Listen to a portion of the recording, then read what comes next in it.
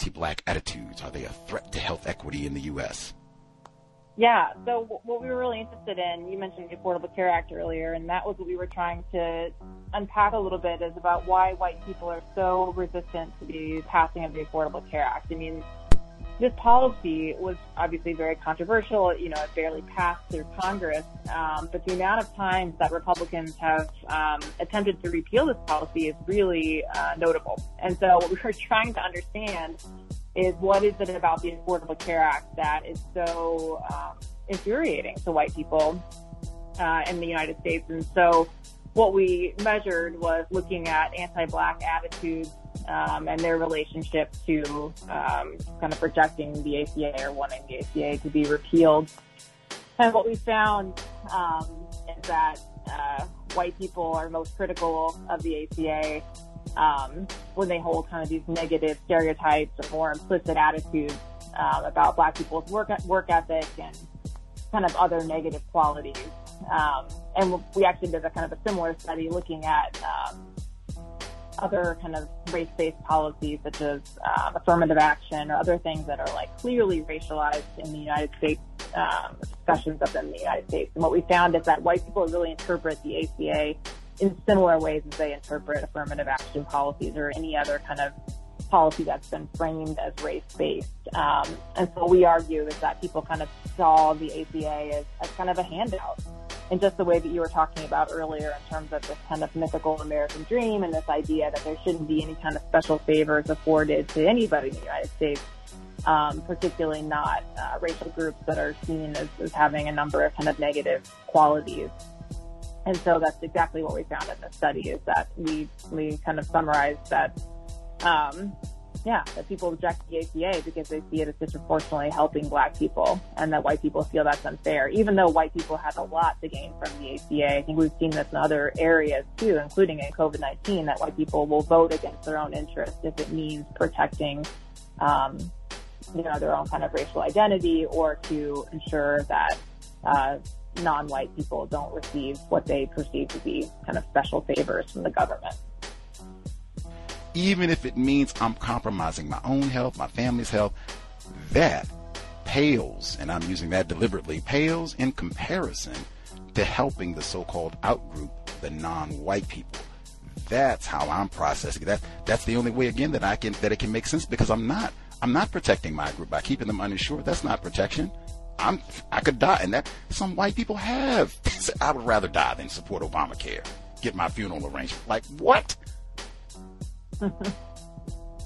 Yeah, I hear you. I hear what you're saying, and I agree with that. I think there's also some aspect of protecting your in-group by ensuring that the out-group stays, stays in less power. And that means keeping people sick, and some people of your own in-group are going to suffer as well if the overall negative outcome is greater for the out-group, then people may support that, even though there's going to be a hit taken in the in-group as well. But I hear what you're saying, and I agree.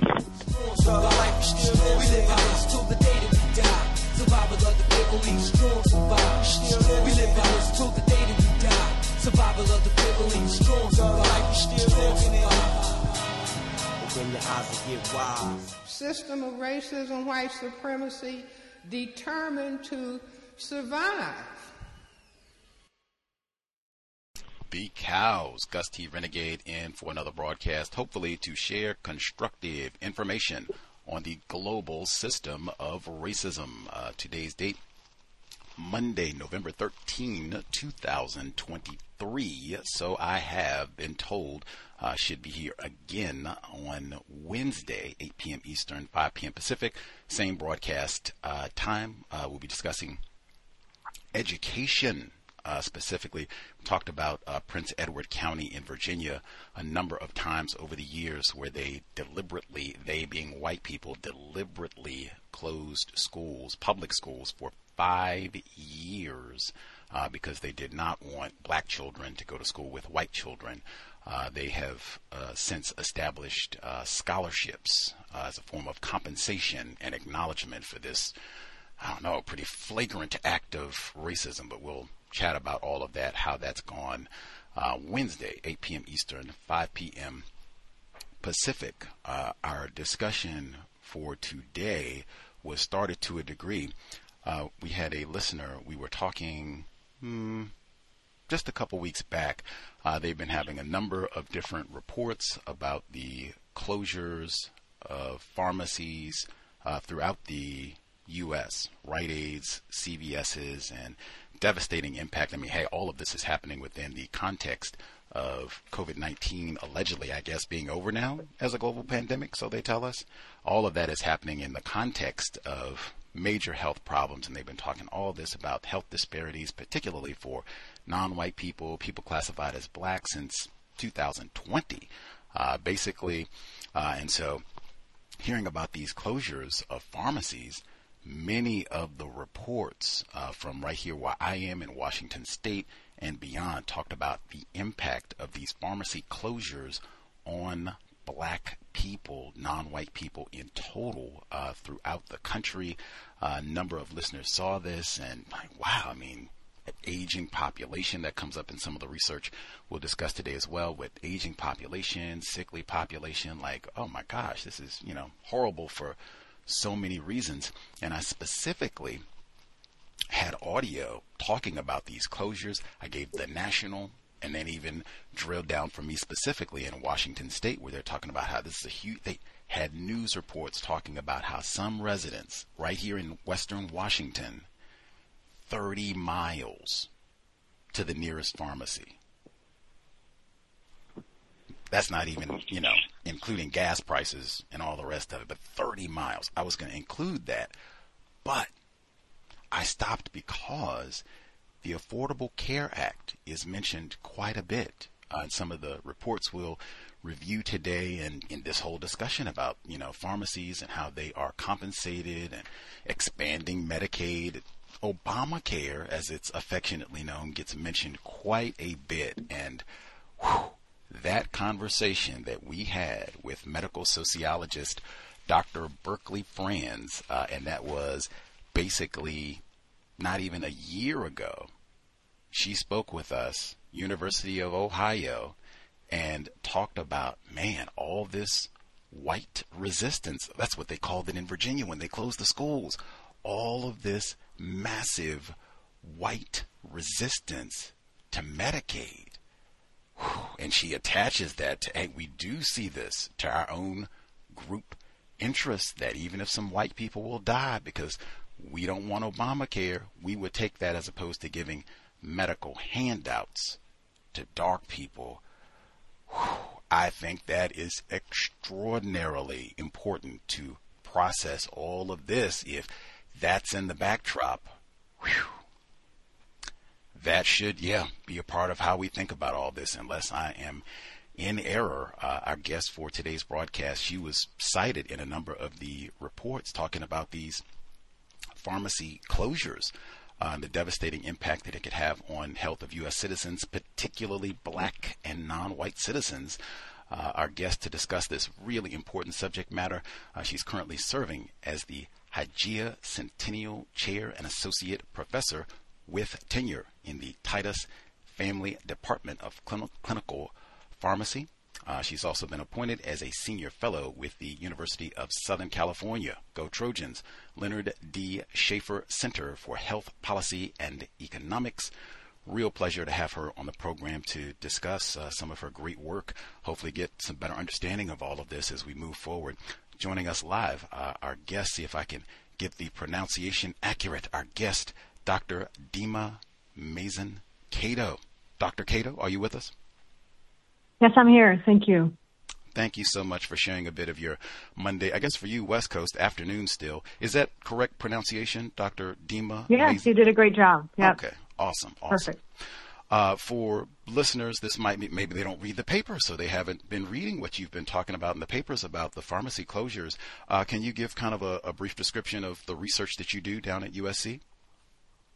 Sure. So, we study pharmacy access more generally and pharmacy deserts. And what we found was pharmacy deserts, so communities that have a hard time accessing pharmacies, are more common in Black and Latinx neighborhoods across the country.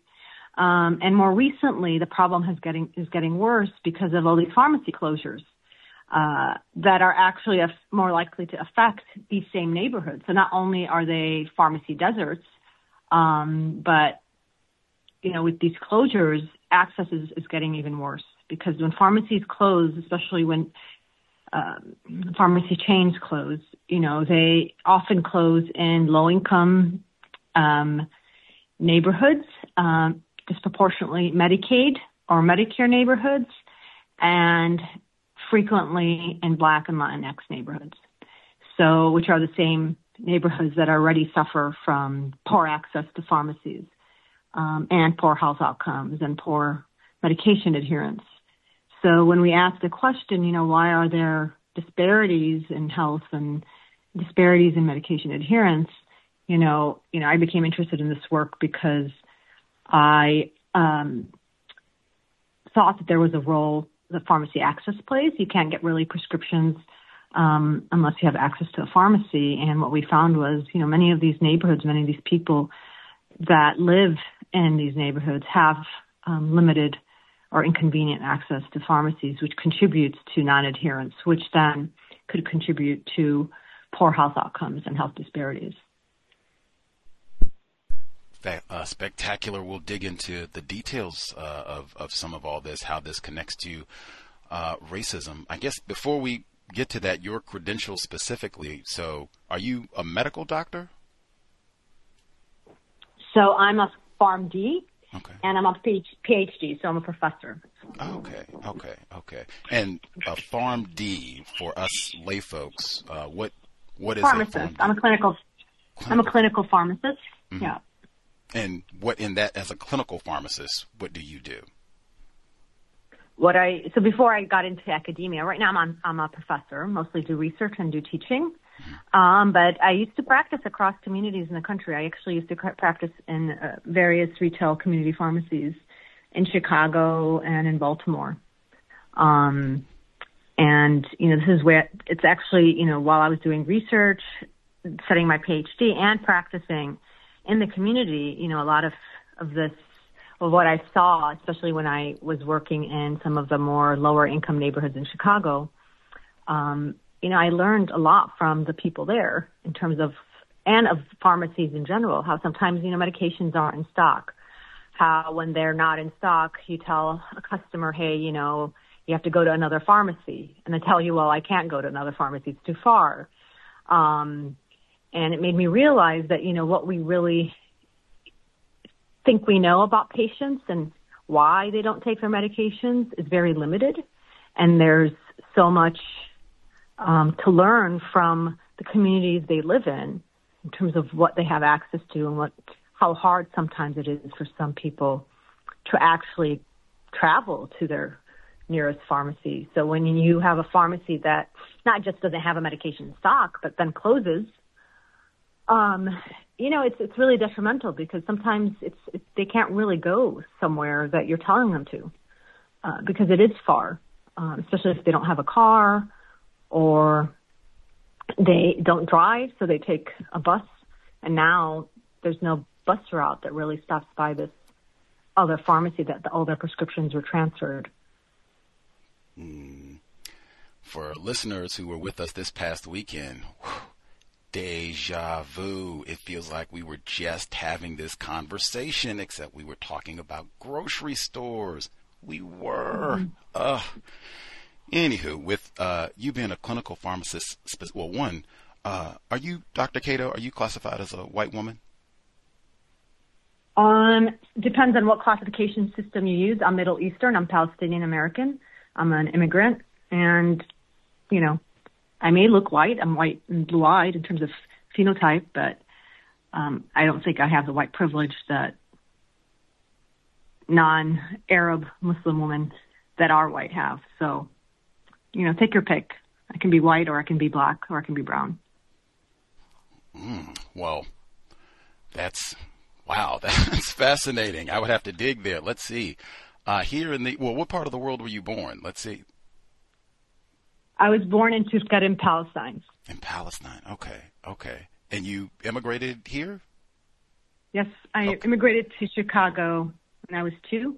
Wow. Okay. Wow. That's wacky. Okay. Wow. So you went to school here? You grew up your formative years here in the U.S.? Oh, yeah, yeah. Okay. Okay. Do you have a U.S. Citizenship at this point? I do, of course. Yeah. Okay. Okay.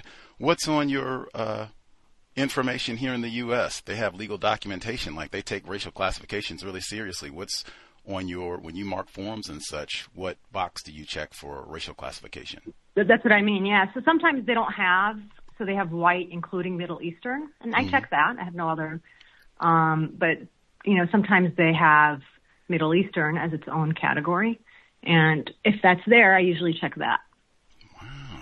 Wow. I am aware that they talked about that quite a bit after, well, they probably were before, but I'm just aware it became a big deal after 9/11, the attacks back in 2001, that which Middle Eastern Arab that is here in this part of the world, that's on the census as white. And I guess there had been some effort to change that prior to 9/11, and then some people, it wasn't as boisterous after 9/11 and all that. But anyway, that also on the census. We talked about that before. You said that you said, I will rephrase just because I don't use the term privilege. In my view, we're talking about power dynamics and such, but you said you don't think you have access to so-called white privilege. Am I to interpret that as you don't think you are routinely accepted as a white woman? Well, so I'm a Muslim too, so I wear hijab. I know this is so you can't, so I don't, so there's stereotypes and there's some biases, and I counter racism sometimes in different encounters. And for that reason, the privilege of being a woman, an other, is a white person isn't really there, even though I may look white and I have blue eyes in terms of my skin color. Do individuals classified as white, do they ask you like some of those questions that are kind of hinting at race, even though they don't say it, like, oh, where? Oh, yeah, for sure. Yeah, like, where are you from? Or are you a convert? Or a convert? Wait a minute. What is that one? What is that? What? Oh, like you're like white American, but you're wearing a scarf because you converted to being Muslim or something. Oh. Yeah. And the other, because I have an American accent, so it's hard to believe that I'm actually an immigrant. And I get things like, oh, don't think you're a minority, so you don't have any advantages. So I get these weird passive-aggressive microaggressions occasionally, but they don't faze me anymore. But I think in general, it varies. There's cases, for example, when I used to practice retail pharmacy, where I would have people say, we don't want you to.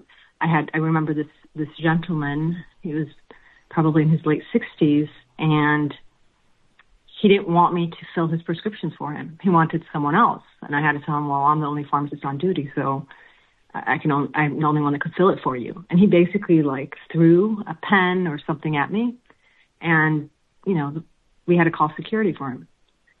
Or I had another guy.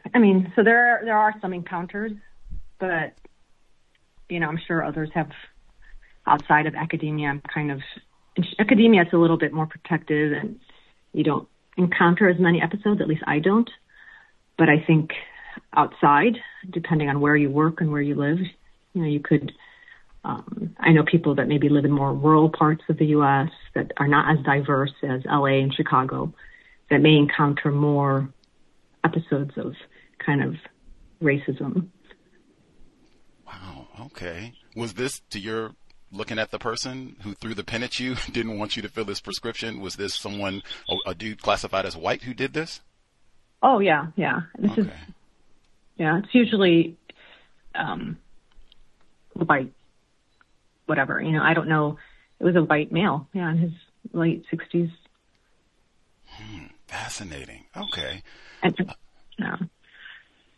the name as well, that gave me, because I was looking at your photograph before we came on. I was like, I'm not sure. We ask all of our guests anyway, but have to ask, see what she says. I'm not sure, because I said the name too would give me pause. That's not, I would be at the same spot as many of the other folks. Like, where were you born exactly? Yeah, like, people assume I'm Russian, or like my last name could be Japanese. It was with a K, so it's a little. I guess it could be confusing.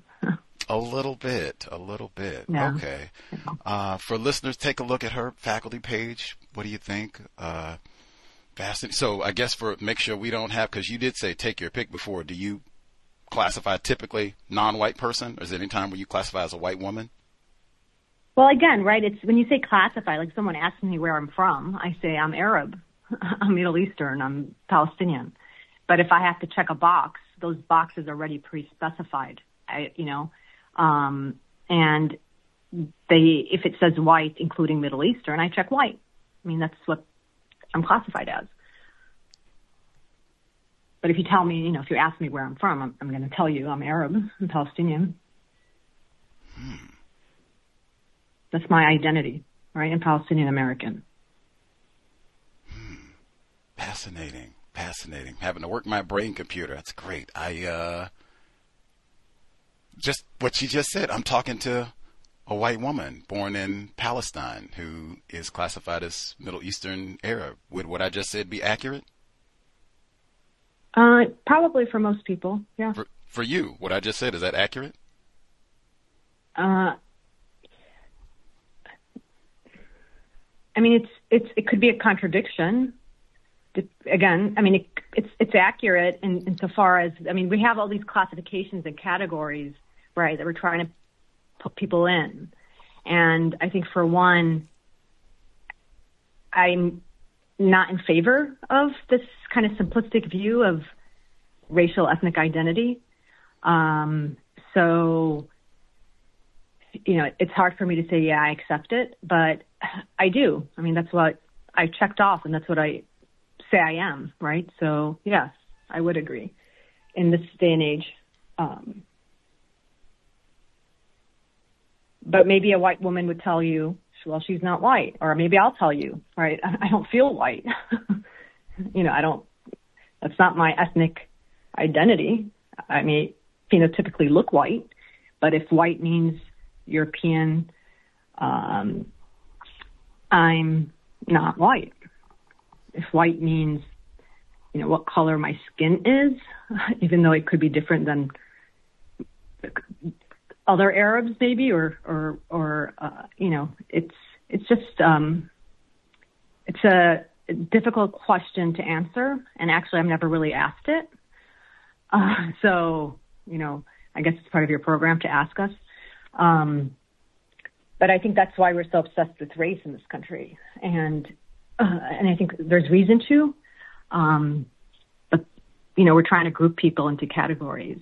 And it just makes us, I think sometimes it divides us more than it unites us. Thank you for indulging me, Dr. Qato.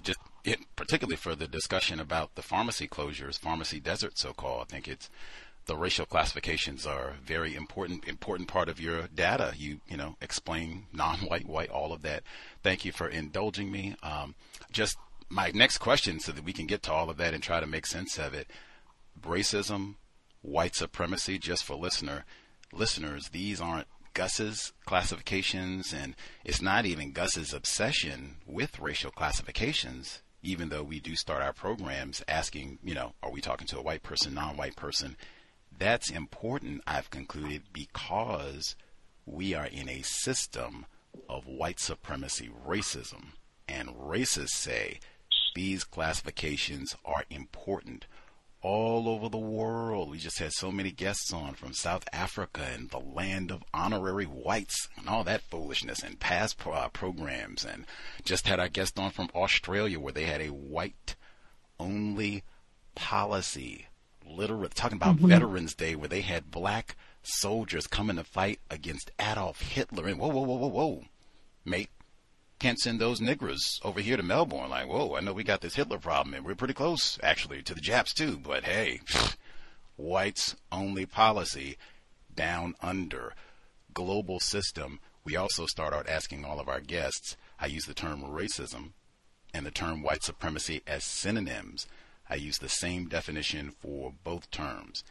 That definition is a global system of people who classify themselves as white and are dedicated to abusing and or subjugating everyone in the known universe whom they classify as not white.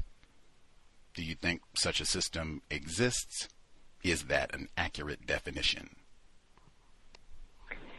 So, I'll have to I think there is definitely a system of white supremacy. Whether, if I understood your definition correctly, whether every white person is actively part of that system, I'm not sure. That's part of implicit racism and bias and all that, but with that definition, then I'm definitely not white. But I would agree that it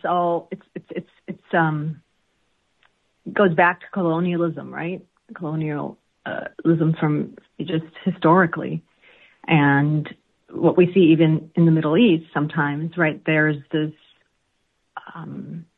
glorification and it's of whiteness. That's a result of white colonialism in all parts of the world, right? You don't just see it in the Middle East.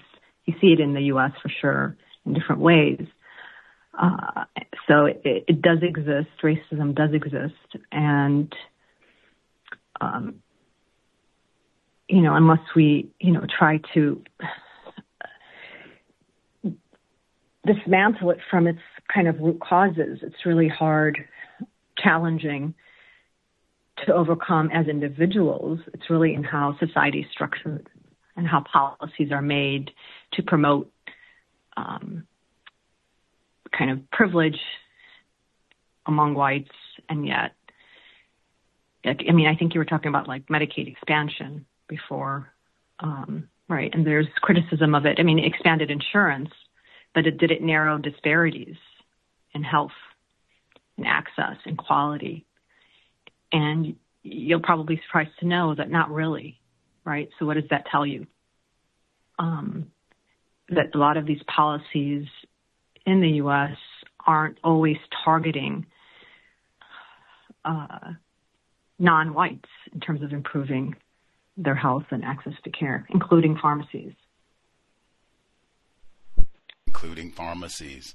The accuracy part of the definition, I even noted that's interesting because my definition doesn't say that every white person is participating in the system, what have you.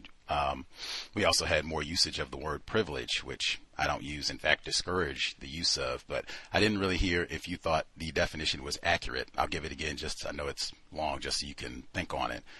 A global system of people who classify themselves as white and are dedicated to abusing and or subjugating everyone in the known universe whom they classify as not white. Do you think that's an accurate definition?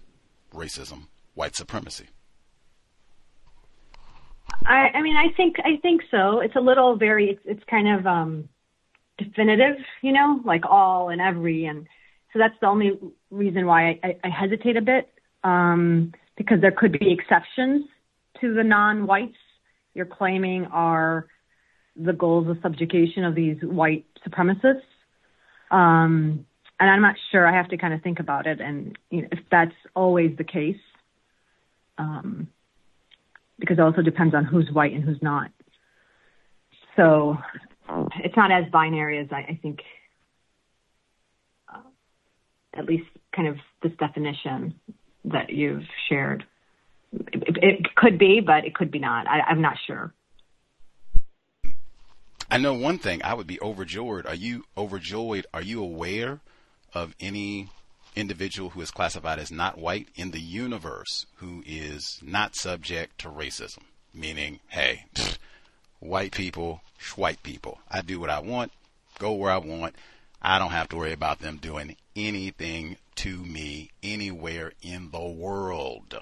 Do you know any non-white person who functions in that manner? I mean, I don't personally know. I mean, there are. You're making me think about topics that just are really important to think about in a kind of abstract sense. So I appreciate that. I mean, I don't.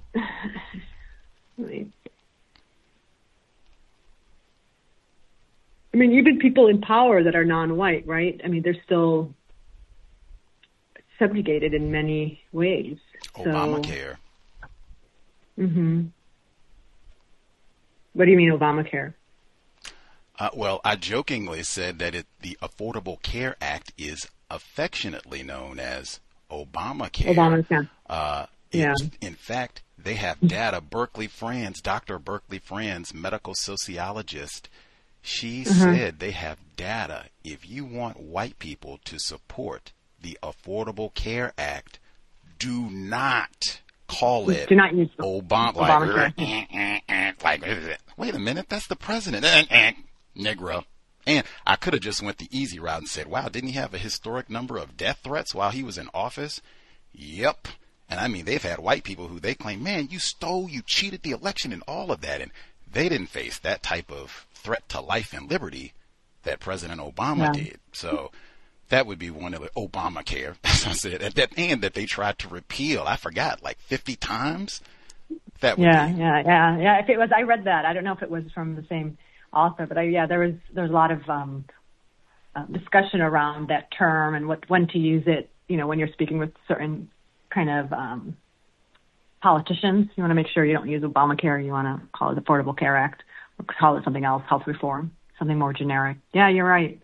I mean, that's racism. Yeah, that's white supremacy, right? Like anything you're all kind of subhuman, right? You don't deserve the benefits that we deserve because you're not white.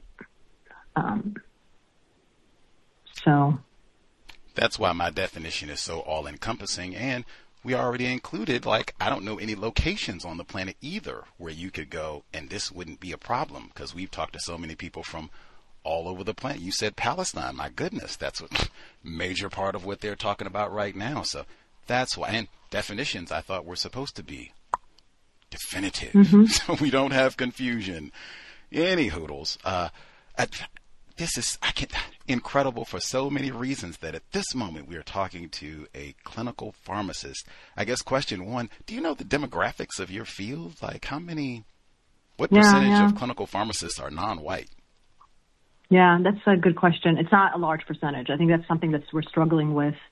I think it's probably around 15% or 20% max. I'm not sure. Don't quote me on that. But I know it's a small. It's suboptimal, and it's a reason why, people say that some patients don't trust sometimes in certain communities, non-white communities, or neighborhoods where a lot of the non-white patients live, given segregation. They don't want to go, or they don't feel comfortable going to a pharmacist that's white. Like how a white person didn't feel comfortable going to a pharmacist like me. Right? It's kind of reverse roles. But they're racist. In this case, the patients aren't. They just want to feel trust, and they don't feel trust because of racism. So there needs to be kind of an expansion. There's kind of to encourage more students to get into pharmacy and even the medical profession in general, to expand the workforce to include more kind of non-white professionals, because there is a lacking for sure. Deliberate history of keeping black people out of that profession. I get with the pharmacy component, I mean, because of what I just said, there's such a detailed, documented history of white people deliberately making sure that we do not have black doctors, globally even. I've known a lot of black people, unfortunately, who've had to go to the pharmacist. I've never heard a black person, like, in my life say, ooh, do they have a black? We got to drive down the road because they got this white pharmacist and he might mess over me. I'm tired of these. There's so few black pharmacists, non-white pharmacists, as you just said. Like, if you don't want a white pharmacist, you might be out of luck for your medication. Yep. So they end up going, and but are they adhering? Do they get the questions answered? Do they even ask questions that they should ask? Right? Do they feel comfortable asking certain questions? And that's kind of the trust component that's could be important, not just with a pharmacist, but also with a doctor. And we know that when there's research that's shown that when a pharmacist is of the same race or language, of the patient, they're more likely to take their medications appropriately and be adherent. So we know there's that component. But yeah, maybe they'll still fill them, but will they fill their medications and adhere to their medications or not? That's, I think, where the problems may arise. For sure. Before I get to your report, pharmacy deserts are prevalent in Chicago's predominantly minority communities, raising medication access concerns, some of what we just talked about even. We are reading James B. Stewart's book, Blind Eye Currently, which is about Michael Swango. Totally different conversation. But he briefly mentions the Tylenol murders, which happened in Chicago, 1982, as a clinical pharmacist. Are you familiar with that case, the Tylenol murders? I am. Yeah, I remember. Yeah. I remember that case. I mean, I don't remember it. I was probably 5 years old when it happened, but I know the story. There was some unintentional overdoses, right, with Tylenol that was given to. Trying to remember exactly what happened. Contaminated tablets, cyanide. Yeah. Killed 7 people. Yes. 7. Yeah. Changed. And were they all bloody? Was it all all white? Like, what were all white, but sent a panic through the city. They ended up recalling all of the Tylenol. They had to get they have video of police going through the Chicago Housing Authority projects and telling black people, you got to hand in all your Tylenol, and it's unsolved to this day. They never even caught the person who did this. Really? Totally changed the way that we do medication and that's why you have to do that, grapple with the bottle and all that case right there. They showed pictures of just regular Tylenol at that time. It is amazing. Like, you could just walk in the store and boop, cap pops off, and none of that crap. Not even that long ago. This is like 1982, so this is not ancient history. And Matt, I didn't know anything about this case. We just started reading this book and they mentioned it, and amazing. Anywho, the report that I just mentioned, pharmacy deserts are prevalent in Chicago. We talked so much about Chicago this year. Number one, just that term, I've heard food deserts, and we just talked about those. When you use the term pharmacy deserts, what do you mean, Dr. Qato? I mean, similar to the food desert definition, but it's a neighborhood level kind of designation for neighborhoods where most households, most people live more than a certain distance away from their nearest pharmacy. And that distance is 1 mile or half a mile if the neighborhood is low income, and the majority of households don't have at least one private vehicle. So if most households have to travel more than half a mile to the nearest pharmacy, it's considered a pharmacy desert. Okay, so this is based on distance that you have to travel to get to your closest pharmacy. And I guess for the same, I don't know if you heard it or not, but there has been some recent, I think, pushback against the term food deserts, where some scholars have submitted that deserts are naturally occurring phenomenon. Food deserts are not. This is an intentional depriving or disinvestment in particular areas where black people, non-white people reside. would the same logic be true for pharmacy deserts, that this is intentional and very deliberate? Oh. So agree 100%. Yeah, if you're going to use the term, desert, that's a natural phenomenon. And I think in our cases, it's not natural to not have access to essential resources, whether they're, healthy food or pharmacies that provide prescriptions and other healthcare services. So in terms of intentionality of pharmacies not opening and closing in these kind of non-white neighborhoods, and therefore creating pharmacy deserts and pharmacies closing more in those neighborhoods than others, I don't know if it's intentional, but it's designed. It could be negligent. It could be just the way I kind of think about it in terms of just structural racism in health policy in this context is that we have these policies in place that promote, pharmacy access in certain white neighborhoods and discourage or promote discourage pharmacy access or, promote pharmacy closures in non-white neighborhoods, right? And there are policies like Medicaid policies. Medicaid pays very little for prescriptions filled at pharmacies.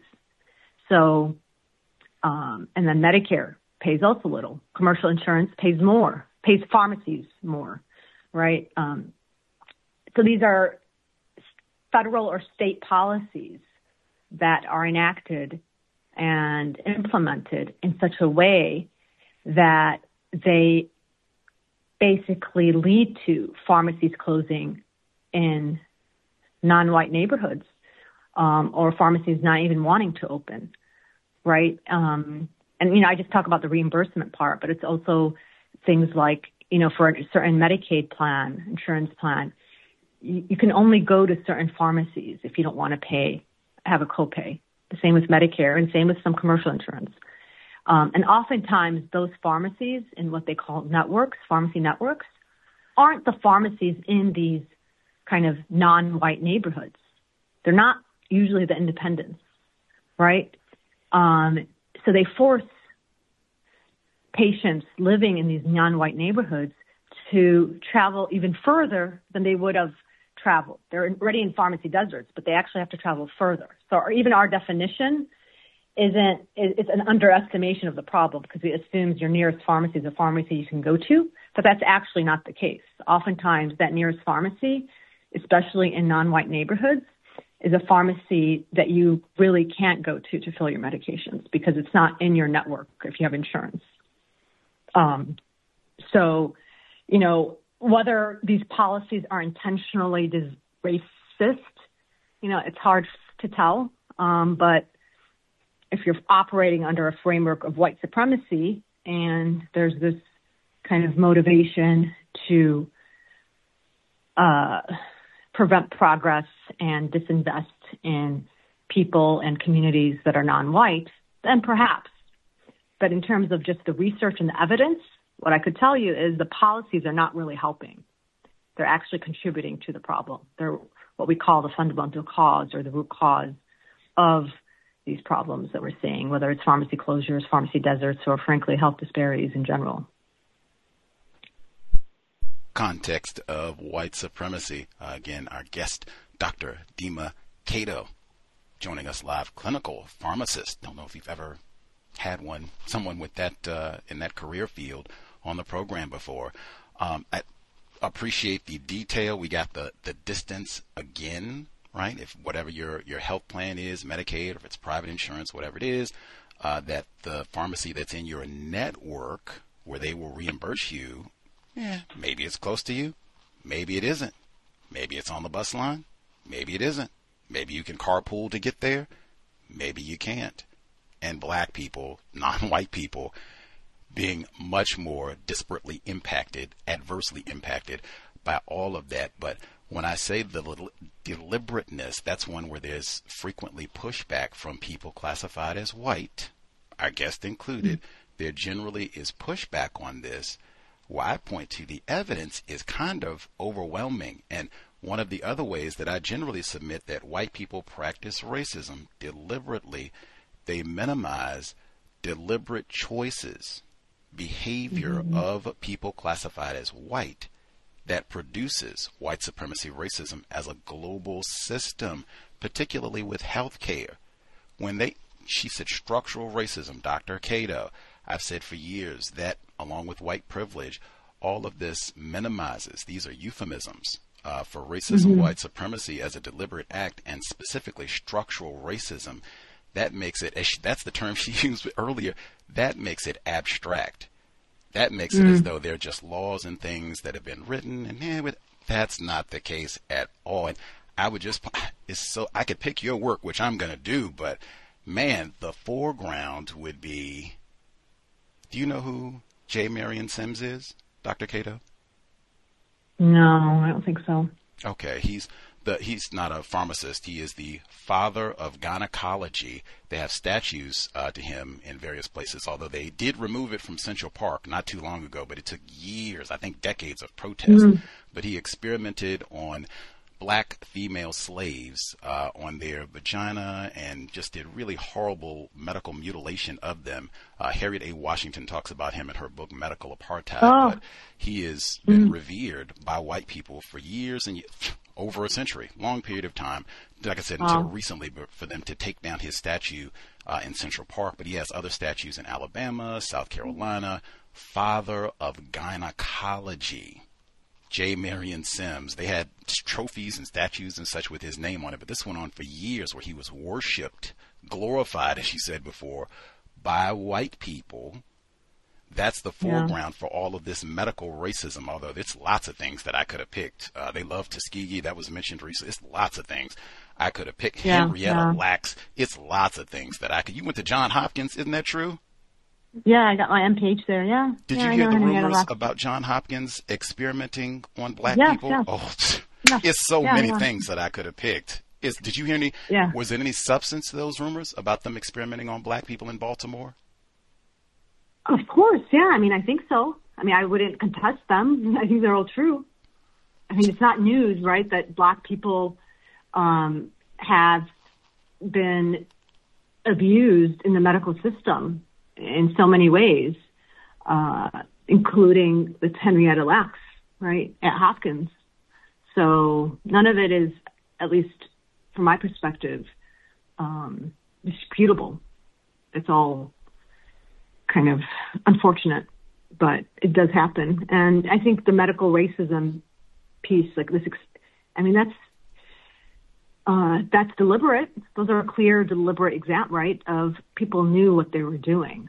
I think to your point about structural racism being like a euphemism, a cover-up, if you will, of white supremacy and racism on a global scale, right? It could be. You know, I won't tell you it's not. I just don't know enough, frankly. I mean, I'm a health policy, health services researcher. I'm a pharmacist, epidemiologist. But I'm also kind of aware of the context, and I study health disparities. And, you know, I think, unfortunately, part of the work that I do and people like me do is, you know, we and it could be a reason why it's hard to support a claim like intentionality, because we need kind of evidence to support it with our body of work.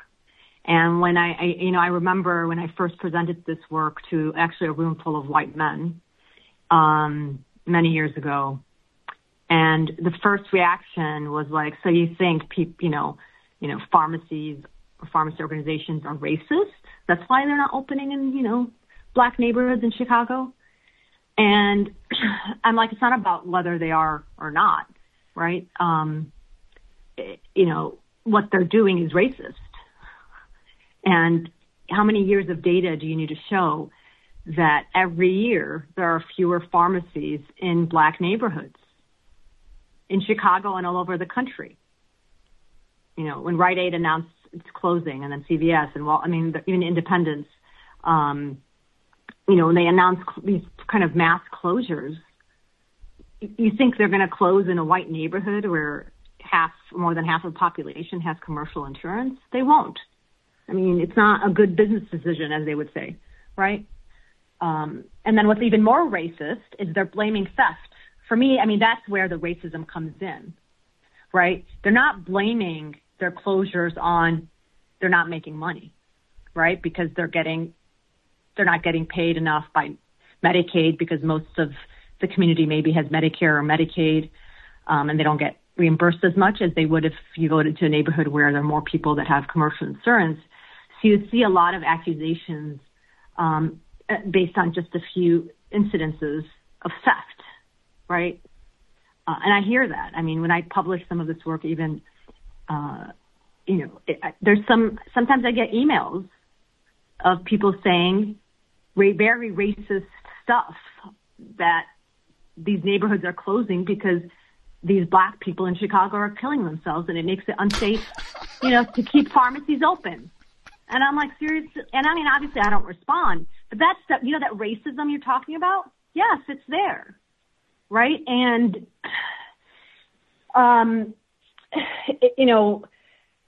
intentional or not, it could be, I just can't honestly with confidence tell you it is, at least in this case of pharmacy closures.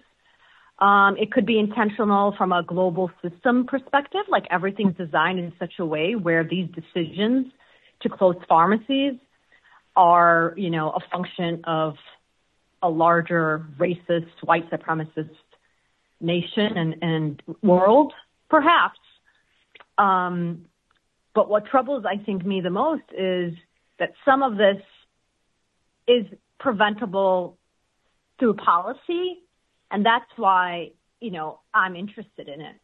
Because if policy doesn't change in favor, then I can prove there's some racism going on here, intentional, right? Like, hey, you see the damages caused by policies at the state or federal level, yet, there's no effort or limited effort to change them, to improve equity across communities. And pharmacies are interesting because they're part of the retail business sector, right? They're not often put into public health, unfortunately. So they often escape responsibility and aren't accountable to some of, when you're trying to improve healthcare, they're not part of that discussion. At least they weren't for many, many decades. And I think now, especially after COVID, people realize that having a pharmacy really matters in terms of access, right? And they're telling people, go get tested at a drive-through, but not realizing that most of the pharmacies in certain neighborhoods, certain black neighborhoods, including in cities like Chicago, don't have drive-thrus. So that's right. So people weren't getting tested. And so, I think trying to solve, it helps sometimes to break it down in ways where you can at least try to address the problem. And I guess that's what I try to do as a professor, as a researcher, is kind of identify ways where we can reduce, even if racism exists, let's make sure people know that they're racist, whether it's policymakers or certain organizations or pharmaceutical companies, but try to prevent it as well. So promote accountability, but also try to prevent or mitigate or modify these policies in a way where they actually promote equity and not, inequitable access to pharmacies and health. The context of white supremacy, our guest, Dr. Qato, I was snickering there to her response because she was talking about the closure of these pharmacies in Chicago, And I thought she was going to say that she got these nasty emails where they were saying, you know, theft is a big problem. You can't have a store open if people are coming in and stealing all the merchandise, blah, blah, blah. That's what I was, you know, waiting on her to say, but she didn't say that. She said that you can't have stores open that black people are out killing each other and black on black. Are you serious? People were emailing me, telling me that I'm blaming, you know, policymakers and pharmacies for closing when I shouldn't, right? That I should be, you know, thinking about why they're closing because, of course, you know, it's not safe. Those neighborhoods aren't safe. There's thieves and, you know, they're busy, you know, with gang violence. That's what the reference is. So that's racist, right? They're racist. I had at least 2 kind of emails in the last several years like that, or comments in online, whatever. Of the ones I read, I don't really read them as much now. But, you know, that's kind of the environment, right? You're talking about white supremacy, racism. That's at the individual level what people think, right? It's always blaming these others. Black crime. Yeah, like, hey, they deserve it. Why should we get them pharmacies? They're just going to burn them down. I had someone say that. During some of the George Floyd protests and in Baltimore. Oh, Freddie Gray. Freddie Gray, yeah. There was, you know, a lot of pharmacies closed. They were burned, right? So, you know, that people are not realizing, you know, like it was just kind of inverted in such a way where they're blaming the victims again, right, of racism, and forgetting about why this all happened, you know? So I think there's definitely racism out there, even in this context of pharmacy closures. You know, they're either blaming theft or blaming the community, but they didn't know how to handle a pharmacy in their neighborhood. So, which are, you know, from my perspective, one, racist, but also untrue in terms of why stores close. Hey, that is important as well. I was just going to, even when you were responding just now, when you said that they forget why did this happen to begin with in Baltimore with Freddie Gray and being upset about his death, Marilyn Mosby just convicted, that I don't think this is a forgetting per se.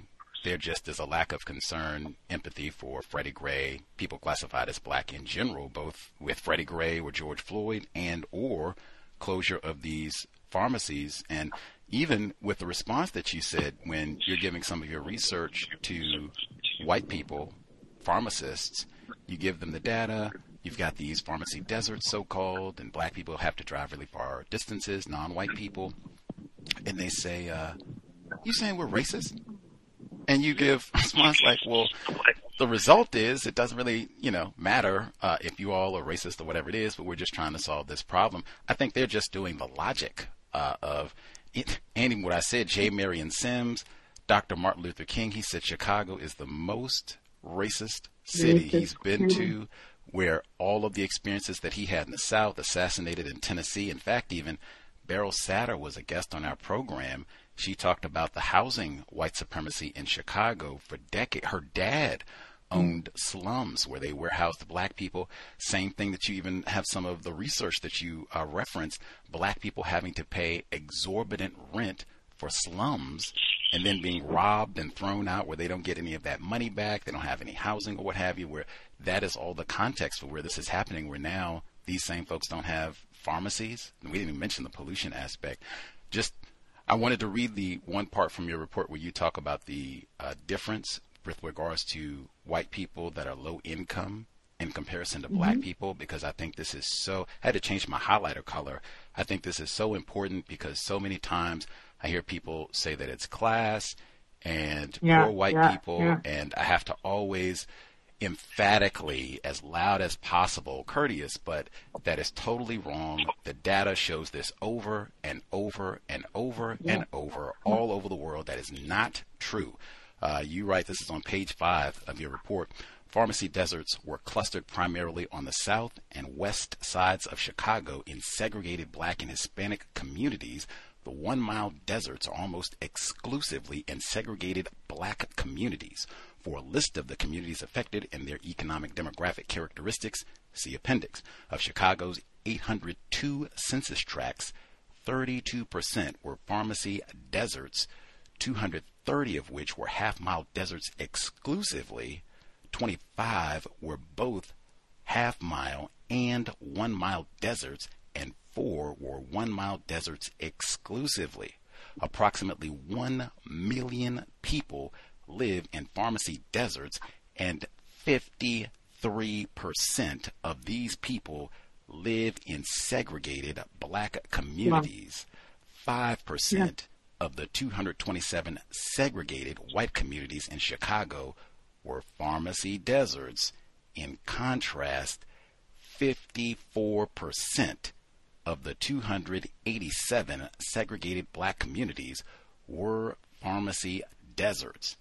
In addition, 34% and 29% of segregated Hispanic and integrated communities, respectively, were pharmacy deserts. Black at the bottom again. We also examined pharmacy deserts within low-income communities to determine if low-income minority communities were more likely to be pharmacy deserts. Compared to low-income white or integrated communities, we found that proportion of pharmacy deserts was significantly lower in low-income white communities, 30% compared to low-income black communities, 58%. Again, I thought that was so, and in fact, I would even submit that sort of data right there. This is not class. This is deliberate racism, white supremacy, because you don't even treat poor white people like that. Is that logical, Dr. Qato? Of course, that's exactly why we did that. Just because, I mean, there is that argument, well, it's not because they're black neighborhoods, it's because they're poor neighborhoods. Well, no, that's not true, because when you look at poor white neighborhoods, you know, they're better off. So that's exactly why we did that analysis, to kind of dispel that myth that it's not because they're black, and it's not because of segregation, it's because they're poor. Well, no, that's not true. And, you know, the same actually you see when you even restrict to Medicaid, right, communities. You know, even when you look at among Medicaid or the same kind of insurance coverage, you see the same gap persistently. And even in our research around pharmacy closures, after you count everything else being equal, income, age, in neighborhoods, insurance coverage, even the number of pharmacies serving a neighborhood, black neighborhoods, and to a lesser extent, Latinx neighborhoods were always more likely to experience closures than white neighborhoods, regardless of everything else. So that's racism, right? There's something about black neighborhoods, especially, that discourage investment, and that leads to closures. It's not because there's theft. It's not because there's more crime, even though that could be part of the reason for some very few pharmacies. But we're talking about on a national scale, we see this pattern. So it's definitely more than these unique kind of one-offs that happen in some communities. There's a pattern of racism when it comes to pharmacy access across the country that's getting worse over time. It's not getting better. Which is ominous with an aging population in this part of the world. We talked about that just last week for a number of reasons. Can you share with listeners, because you also included when COVID-19 hit and they were talking about, you got all of it really, the importance of health and taking care of yourselves, get a mask, everything else. And then the vaccines came. So go to your pharmacy, get your COVID vaccine and all that. And you were saying not only with the pharmacy deserts, but even the type of services that are offered in areas where black people in particular live. And you talked about how they have less likely to have 24-hour services, less likely to have drive-through, which you had mentioned before, less likely to have immunizations, and even less likely to have home delivery, where all of this, even if you do have the pharmacy, maybe you can access it, maybe you can't. And when you do, it may not have the service you need, right? So yeah, we did show that too. So it's not just there are fewer pharmacies, and the pharmacies that are there are further away. It's that they oftentimes are not providing some of these convenient access services that make the pharmacy more accessible, like a drive-through, like a 24-hour store, or some of the clinical services like immunizations or testing, point-of-care testing. And that was, kind of amplified during COVID because everyone was told to stay home, use the drive-through to get your medications, to get tested. But who does that even recommendation, right, that guidance from the federal and state governments, who does that apply to? Who could actually do that, right? That's one. And the answer is not really people living in some of these pharmacy desert neighborhoods that are some of these Black and Latinx pharmacy desert neighborhoods, because they have to go to the pharmacy because maybe the pharmacy doesn't have a home delivery. Or if it does, there's a charge, or it doesn't have a drive-through, which we found, right? And it's not open 24 hours. They have to go before a certain time period. So all these inconveniences make it really hard to take your medications, to get immunized, to get tested. And with COVID, I would argue, because you're not getting tested early, and later not getting vaccinated, it could contribute to preventable COVID infections and deaths. Even I did not know this until I started reading your work. I had to look at the footnotes. Full disclosure, this is not, unless I misread, this is not Dr. Qato's work, but she does cite this in her research. Variation in drug prices at pharmacies are prices higher in are prices higher in poor areas. I was stunned. Like, what? This is another one where I would come back to the deliberate. Like, wait a minute. And I've heard this before, what I just said with Beryl Satter, where Black people have inferior quality housing, but they have to pay 3-4 times as much for it to see the same pattern. They talk about that with groceries as well. Inferior produce, but you have to pay way more. Medication too, in Black areas they're having to pay more. Oh yeah. So that paper, actually, we did some work on that, not in Chicago, but in Philadelphia for some other products. But yes, so for pharmacies in low income neighborhoods that are mostly publicly insured, if you're going to pay cash, so this is cash price, right? So if you have insurance, it's your copay. And the copay, if you're going to a pharmacy in your network, like I said, should be the same, right? But what we're looking at here is the copay will be higher if you go to a pharmacy that's not preferred and not in your network. So that's one. But two is if you compare the same medication at a pharmacy in a low-income neighborhood in the same city like Chicago or even in LA, and to the cash price of a pharmacy in like a higher income neighborhood, you would find in most cases that it's much cheaper in a high income neighborhood. And I think what I hear anecdotally is that some people know this, they figured it out. So when they can, sometimes if they don't have insurance, they travel to these higher income neighborhoods if they have to pay cash. So that's definitely true. Again, another, factor in terms of the access to medications. It's not just pharmacy access. It's not just insurance. It's also, if you're not insured, which we know about 20% of the Latinx population, I think, or maybe even more, and 11% of the Black population, as opposed to 5% are uninsured of the white population. So they're paying more for the medications, So it's not only harder to go to a pharmacy, it's harder to pay for the medication you need. So it's like everything is so much harder for a non-white sick person living in a non-white neighborhood in the U.S. That's really the conclusion of my work. And it's getting worse. Yeah. And it's getting worse with these closures, with the networks actually being more closed too. So by that I mean there's fewer pharmacies that you could go to actually fill your medications. You can't. And then on top of that, pharmacies are closing. And I think people always argue saying, well, they can always use mail order. That's the solution. And, that's the most racist solution that I hear. People don't know, I guess.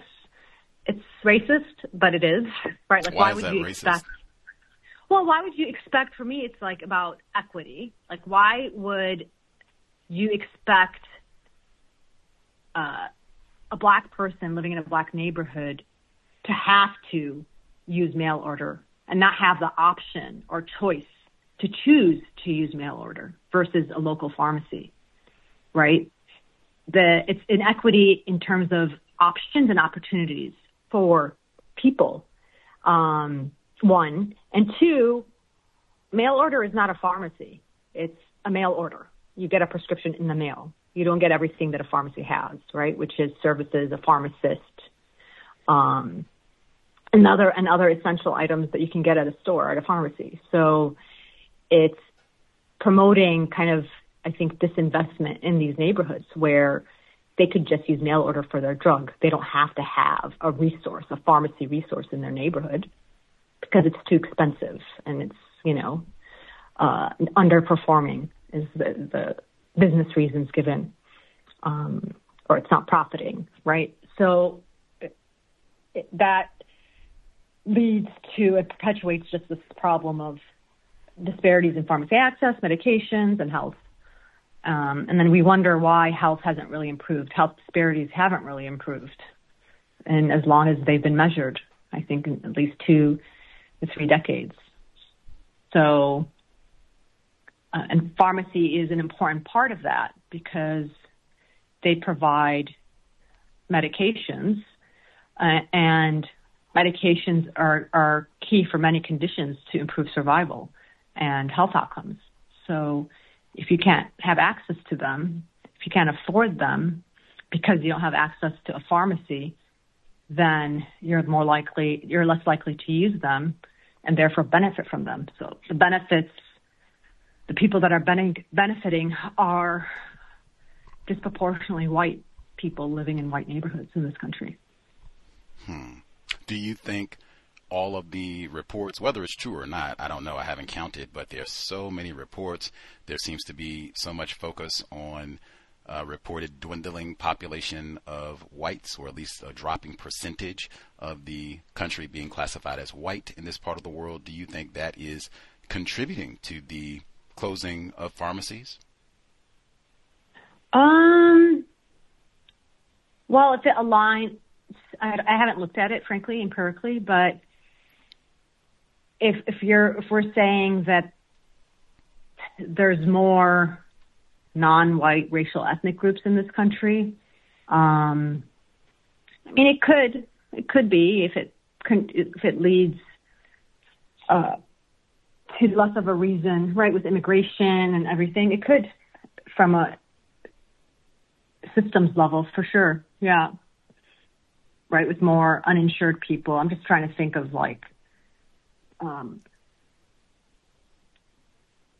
I think at a large level, yes. But I think part of it is just really trying hard to target, these higher income, commercially insured white people, mostly white people, and improve the care they get. That's what I think is driving, at least for these chains. So when, a large chain is closing 200, 300 stores, that doesn't mean they're not opening any and they're not expanding their existing stores. They are. And those existing stores they're expanding or opening new ones are oftentimes in higher income white neighborhoods, right? So whether those same neighborhoods are kind of becoming less white, I don't know that's the case. I just know that they're being targeted to improve the type of care and the quality of care they receive at a pharmacy. at the expense of closing kind of a full service pharmacy in another neighborhood that probably needs it more. Much obliged, Dr. Qato. Before we don't want to take up your whole evening now, 6:06. Yeah. Folks have a quick question they want to get in before we let Dr. Qato go. *61. My last two. One, we talked to one of our guests last summer, and she said that, they could have subsidized grocery stores here. That could be one solution to some of these so-called food deserts. And I was stunned, like, what? Wait a minute, a subsidized grocery store? And she said, yeah, they have such a thing in other places. No reason that they couldn't have such a thing here. Is that possible? Could they have subsidized drugstores here? So good question. So there's state and federal funding for what they call like opportunity zones to encourage development. And, I don't know exactly the rules, but I remember when I was doing this work in Chicago, it was pretty, they have tax increment financing, so they give incentives for large companies, retailers. In this case, it was CVS, to basically open up a store in an underserved neighborhood. So they gave them like $2 million or $3 million. And CVS opened. This is just an example how sometimes it works, but it has to be improved. It has to promote accountability. So that CVS opened, I think, in a West Side neighborhood in Chicago that was predominantly Black. And, within 6 months of it opening, an independent pharmacy that was there for at least 30 years closed for the first time because it took all its business. And then the insurances preferred included CVS as a preferred pharmacy in the network, and just talking about racism, why. And that CVS, a year and a half later, closed. Wow. Okay, and it didn't have to pay back anything to the city. There was no accountability, and it basically profited from the city, right? So, Chicago, maybe we tried to dig into it. We weren't able to access much of the information we wanted in terms of the details of that contract, why there was no accountability, there was no agreement where they had to stay a minimum of a number of years or whatever. So some cities have them. I know there's a federal opportunity development program, but I don't know who's eligible for it. I think we have to be a large company or a retailer. So some of these large pharmacies may be eligible, but I'm not sure. But there was a healthy food financing initiative, right? That was through Michelle Obama, that supported the opening of healthy food stores or maybe farmers markets, or I don't know, through some funding, federal funding.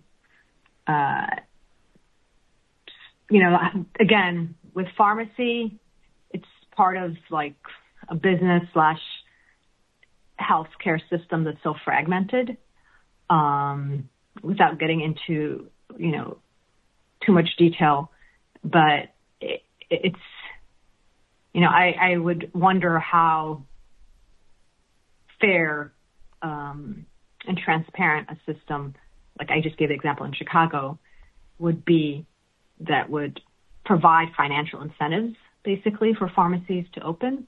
But I think if done well, it could help for sure. That is rather depressing, that illustration. Yeah, and that pharmacy, that neighborhood, for example, right, I gave you the story, became a pharmacy desert. It was happy for 30 years. And then the CVS took advantage of this, tax incentives. And then 2 years later, it closed. But in that time period, it also forced another independent that was willing to stay open. It was open for decades, but it was forced to close by a CVS that probably knew that it was going to close in a year and a half or 2 years, right? But it opened anyway. Deliberate, the same way where you looking at this, just trying to study, looking at patterns, using logic, using your brain. I think they might have intended to do this from the beginning. That sort of intention. Yeah. That sort is. But I can't prove it. I guess my point, you can think about it, like I suspect, right? Speculation. Mm-hmm. But I don't have, and I wasn't able to access any documentation that would prove that, right? So I'm just trying to, what's defensible and what's not in terms of intentionality. It's hard to prove, but yeah, of course. I mean, a lot of this maybe intentional. I'm not doubting the intentionality in that sense. I think saying is that it's hard to prove the intentionality beyond just the evidence that we see, and trying to show how it's racist. Like, hey, Medicaid, what you're doing is damaging disinvesting in Black neighborhoods. So stop doing it. Otherwise, it's discriminatory. It's discrimination. It's racism. And then offer a solution that would kind of reverse or mitigate those patterns. Trying to repeal Obamacare. We're not trying to do that. Last one. Who do you think is more informed about racism specifically in the pharmaceutical industry? The research that you do, access and pricing and all of that. Do you think white people are more informed about the racism in all of this, how it works, or do you think non-white people are more informed? You mean like in academia or in general? In general. I don't think, when I did this work in Chicago, I was working with some community organizations.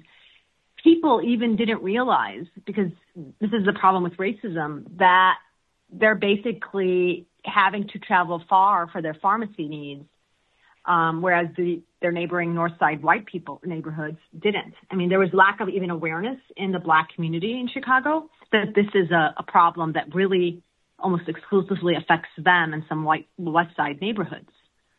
So I think part of the work initially was to improve awareness of like, hey, most people don't have to travel this far, just so you know. This is not normal. It's only affecting certain neighborhoods, and it's affecting your neighborhood. And then white people would say, pharmacy deserts are not a problem. There's like one on every corner. So I think it's a problem that only those that experience see it and believe it. And it's mostly these non-white people living in non-white neighborhoods. Did I hear that correctly? You said that when you started this research and such in Chicago, that the non-white people, Black residents in Chicago, South Side, super segregated, they didn't realize that it was just us that were having to travel all these miles to get. Yeah. Okay. Yeah. It became an issue when a lot of the pharmacies started to close, and it became very acute, right? Like, oh my God, where are we going to go? So, as a local professor, I was contacted by a few people like, hey, we saw you on the news, or we read your paper. Like, is there something we could do? And, but, according to my data, my research, I mean, they've been living in pharmacy deserts for 10 years. It just got worse with the closures, really. So they didn't, and that's racism, right? You don't even know when you're being gypped. You don't know when you're experiencing, and this is why I have issues with some of this health equity work around resilient communities and all that. I mean, why should a community have to be resilient? Why should it be so hard emotionally to access care? But 100%, some of these neighborhoods, the neighborhoods, at least on the South Side that I was mostly working, didn't even realize it. It was like normal, to take a few buses to get your prescriptions filled. Wow. Wow. I learned a ton, Dr. Qato. Yes, thank you. Nothing, I don't know, didn't leave me inspired, but I would much rather have accurate information about what is happening in the world than to be confused and false optimism. We talked with our guest live from USC, O.J. Simpson, Dr. Dima Mazen Qato, clinical pharmacist. First time we've had one of those on the program. Wow, did I learn a ton. Thank you so much for sharing a bit of your Monday evening. Keep up the great work. Hopefully we chat again. It'll be something more optimistic next time. Yeah, I hope so. Thank you so much. Thanks for having me. For sure. Take care. Bye. Context of white supremacy. Man, I had a totally different, maybe I'll play it now. I'll do it that way, but I had a totally different audio segment to begin the program this evening. I mentioned it already, right? I was going to play because this was so current. I literally was just speaking about all of this with one of our listeners, black female, where she had been talking about fire departments where black people reside closing down. And then same sort of lame excuse, oh, we don't have taxes, and, niggers will smoke crack and shoot up the fire department anyway. That type of thing. Remember the Opalaka 3? See? They said that sort of thing. So they were closing down fire departments. And I was like, dang, like that's, what is that? What? So we're closing fire departments, closing pharmacies. We don't have teachers, but we got fentanyl and recreational cannabis on every corner. WTF? I mean, come on. Like, what about that sounds constructive, improvement, better? Why is it that we can get a dispensary, but we can't get a drugstore? Anyway, we were chatting about all of this, and they were quoting Dr. Qato in, they had many reports about all of this. Even today, I posted it before we went live. The Philadelphia Tribune just did a whole report about all of this. I think about 2 hours before we started our live program. Drugstore closures would make pharmacy deserts even worse. Published 4 hours ago. So that was probably around 2:30 p.m. Pacific Standard Time for Monday, November 13. And they got a picture of the Rite Aid. That already was mentioned on the broadcast today. But we've been talking about all of this in that sort of context. This is the type of thing, if you're an attempted counter-racist parent, serious about procreation, hey, do we even have a drugstore here? Pampers, that sort of thing might be important. Hopefully nobody needs a prescription, hoping for health. Eat our veggies and such, right? Not eating all the ice cream and chitlins this holiday season. Not trying to eat every apple cobbler we see. Doing our best to stay healthy. But I mean, yeah, before we, get to making this child, do they have a pharmacy here? Fire department? Hospital even? They were talking about that too. Like, man, lots to process before procreating. We'll take a quick commercial break. See if folks have thoughts, what they heard. Do they have pharmacies where you live? We'll see. Quick commercial break. We'll be right back. Let's see. Oh, wait a minute. I'll play the intro that I intended to play at the beginning, and then I'll make sure why did I not play this? But this is what we were supposed to start with today, context of white supremacy. After it was all over, it was just lines of black people, with the little food trucks coming around, all like that, trying to get some water, trying to get some milk. Young black girls out there. My grandmother have to have some milk. My grandmother got to have this. I mean, she got to have her medicine. Ain't no drugstores around here. How's she going to get her medicine? I'm trying to get these prescriptions filled. See, the white supremacists knew that. Today, CVS announcing it is closing 900 of its more than 10,000 stores.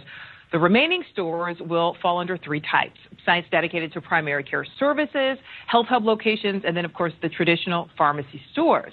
News Nation correspondent Tom Negevin is live for us. So, Tom, explain for us, why is the company making these changes?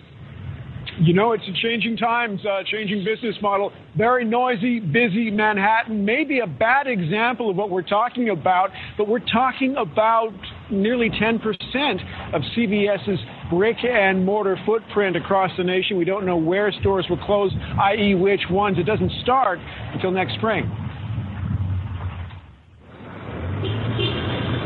It's a dramatic shift that reflects our changing way of doing business.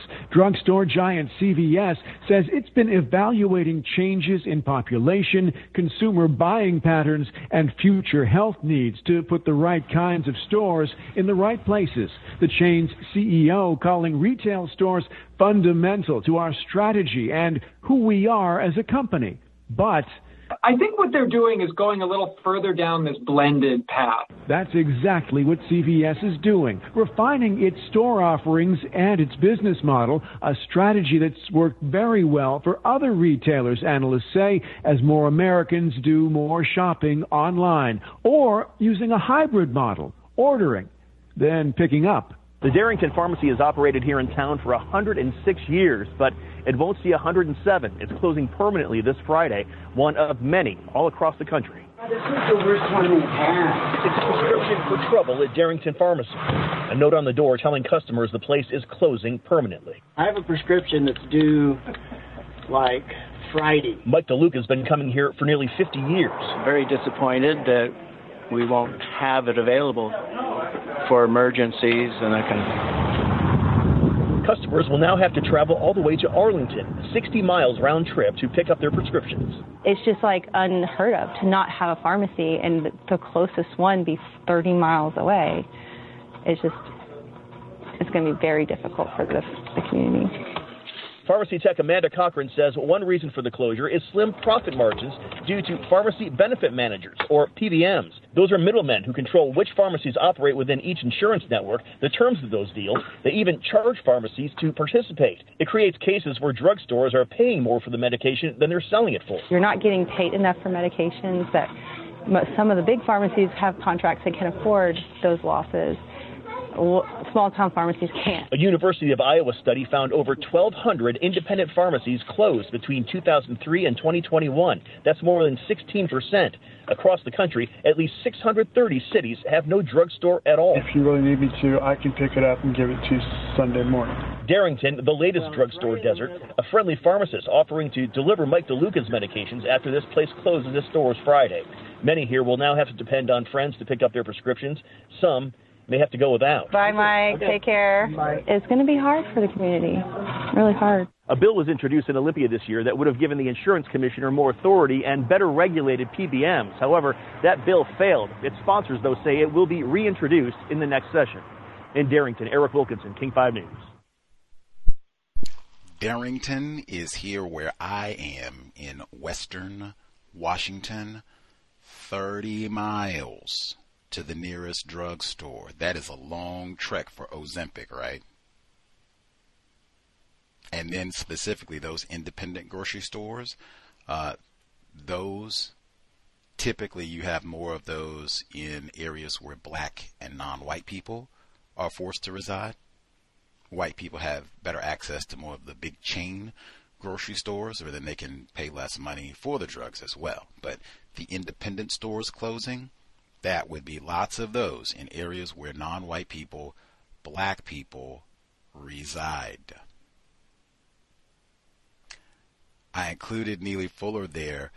Now, I could have, it's bunches of times where Neely Fuller has talked about this. We got one, him talking about this with the D.C. rioting, Dr. King. Got two, him talking about this, Freddie Gray 2 times, where they burned down the CVS, which I don't think reopened. And he said the same thing, seen this before. Just means exactly what she said. Now you got to go out to the suburbs to get toilet paper, get your prescription filled. White people may allow that. Maybe they don't. Maybe you have transportation to get out there. Maybe you don't. Could be 30 miles too. Anyway, I was reminded it was that context where Fuller said, for years, I guess some people have said, you know, Fuller, you should have health. That's important. Your 9 areas of people activity, and you left it out, you coon, blah, blah, blah. Even some of our listeners. VGQ, you can add, you know, make it 10, big deal. He has said, and this is the context why I was reminded of that. He said, hey, I'm in charge of you. I decide whether you can buy a Band-Aid. Then you can complain that they don't have nigger-colored Band-Aids, but whatever. I decide if you can buy Band-Aids. I decide if you can buy Pampers. You have to come to me to even get a drugstore or a grocery store. If that is the case, I got your health. Fuller even added that health encompasses everything: economics, education, all of that. You get to the 12th grade and you are illiterate, you are unhealthy. Boldface print. Anyway, that report that I just played, where they talked about the middlemen, so-called, where they get to decide who's going to be in the network that Dr. Qato mentioned and all the rest of it, how many of those folks do you think are classified as black? Telling them, this is what the price of Ozempic is going to be. She said 85% of the clinical pharmacists classified as white. That would lead me to believe probably most of those folks, middle men, middle women. Why they even have that, the middle person? Why don't they say that? You know, sexist and such. The middle people, they are white. Anyway, the report that she had in the footnotes that I thought was important, variation in drug prices at pharmacies. Then we'll nab some of the folks who get their thoughts on Dr. Cato's details. Variation in drug prices at pharmacies are prices higher in poorer areas. I thought this was important as well because I had never heard this. I'd heard this in the context of like groceries and such before, but like, whoa, like they have data that even the Ozempic costs a little bit more where the niggers stay at. I'm not going to read the full report, but just a teaspoon of it. Oh, wait a minute. Okay, this is a teaspoon. If drug prices were higher for the poor, non-white people, then disparities in medical care could be exacerbated. Small studies in New York have suggested that pharmacy prices in lower income areas may be higher than prices in wealthier areas. Beyond pharmaceuticals, prior studies of price variation in the United States have found that for a variety of goods and services, poorer individuals often face higher prices than those who are wealthier. White people, lower income families often pay higher insurance premiums and face higher interest rates for mortgages and other loans. Grocery stores in poor neighborhoods tend to be smaller and more expensive than in wealthier neighborhoods, and this effect may be mediated by the relative preponderance of independent grocers rather than chain supermarkets in poor neighborhoods, all extensively footnoted. Scooting down a little bit further. There we go. Okay. Our findings on the differences in price between chain and independent pharmacies suggest a potential mechanism for geographic price variability in prescriptions that deserves further investigation. The preponderance of independent high-cost pharmacies in poor areas explains much of the observed variation in price, much as the presence of small high-priced grocery stores explains in many cases the higher price of groceries in poorer areas. However, despite higher mean prices among independent pharmacies, the poorest areas also contain some independent pharmacies with similar prices to those charged by chain pharmacies. This finding suggests that even in the poorest zip codes, motivated consumers who shop around can find independent pharmacies that are as inexpensive as chain pharmacies because the ability of consumers to compare prices may be more limited in economically deprived settings where finances, health literacy, and transportation are barriers. Interventions to assist consumer choice could be warranted if large numbers of the uninsured purchased prescriptions at high prices. I thought that was important because I do think you have lots of non-white people who do have low health literacy. Scratch out the word health. I just said you do not qualify for health if you get to the 12th grade and are illiterate. that right there is you certainly are not going to be efficient at shopping around to compare drug prices if you don't read very well. Thank the white women teachers for that one too. Anyway, that alone, I think, would get lots of folks, and hostile, racist, white health practitioners, Mike Swango and the rest, that also would be a contributor. Racist, hostile pharmacists to boot. Even Paul's, remember Tops? White pharmacist got shot. She didn't get killed, but got shot. She wasn't even supposed to be there that day. She was filling in.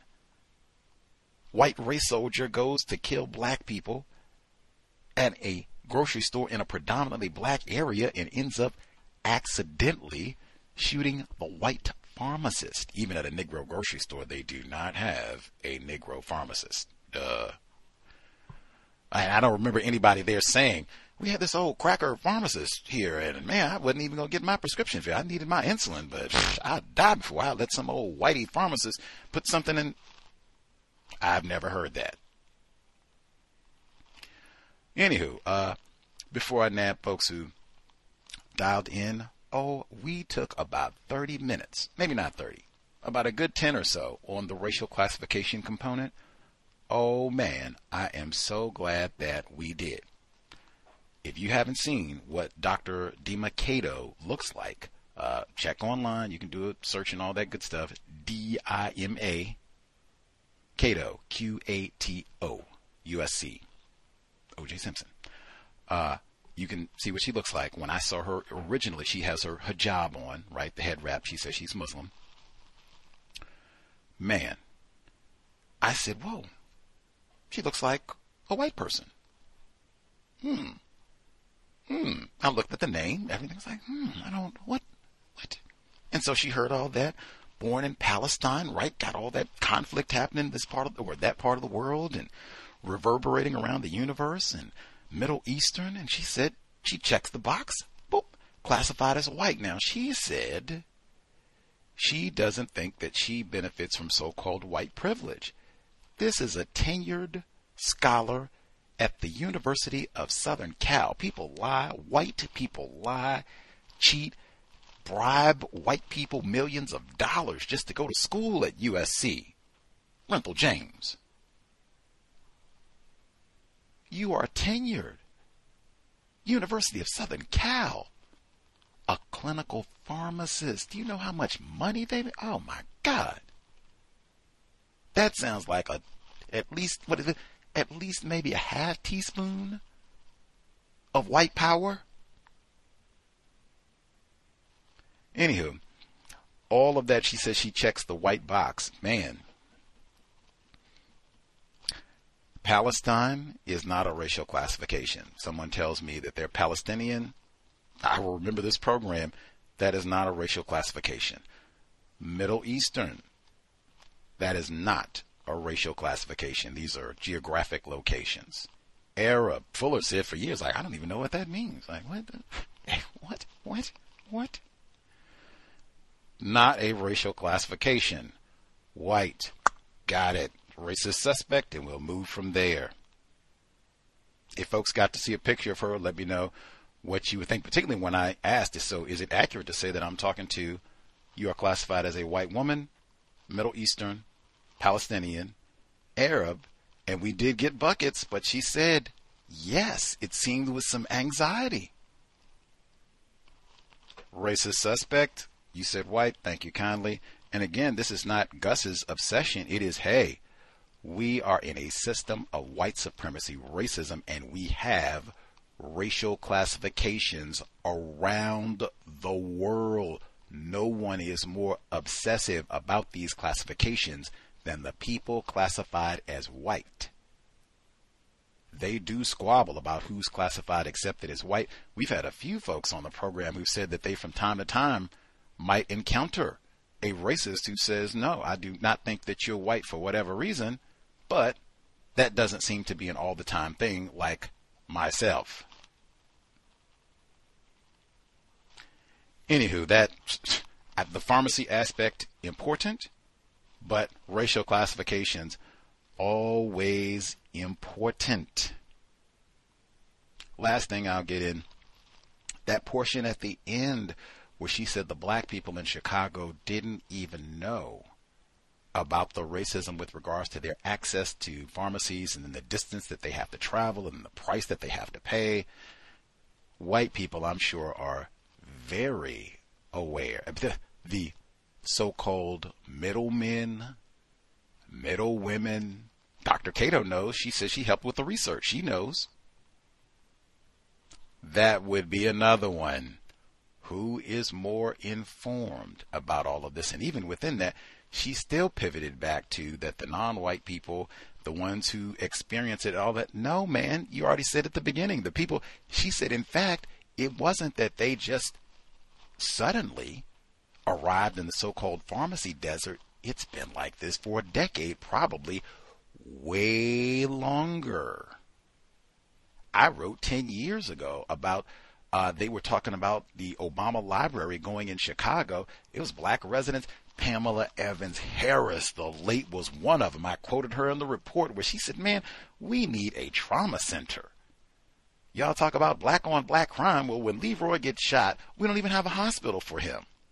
We don't need a library. Can we get a hospital? Let me get to that later. Hush up. White people, I'm sure, know that too. Not ignorant about white supremacy, racism, not by a long shot. Anyway, see how many of those gun metaphors they got? Son of a gun, long shot. Like, oh my God. Stick to your guns. It's endless. Shooting. Why would that be in a system of white supremacy, racism?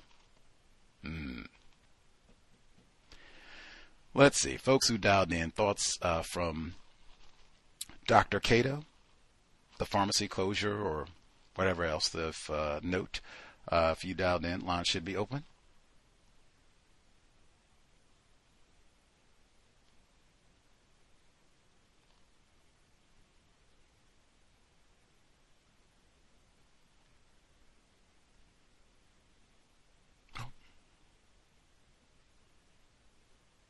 Hello. Yeah, I'm here. Irie, yes, ma'am. Okay, so I'm sorry, I missed the broadcast itself with the interview with me.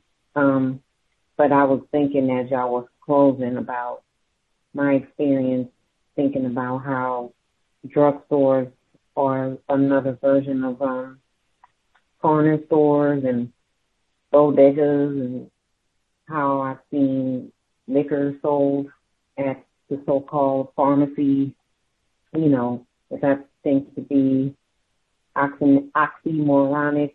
And I just wanted to ask, did you hear, I think it was Florida, there was a young girl, black female child, that was given an adult dose of a COVID vaccine, and it made her very sick.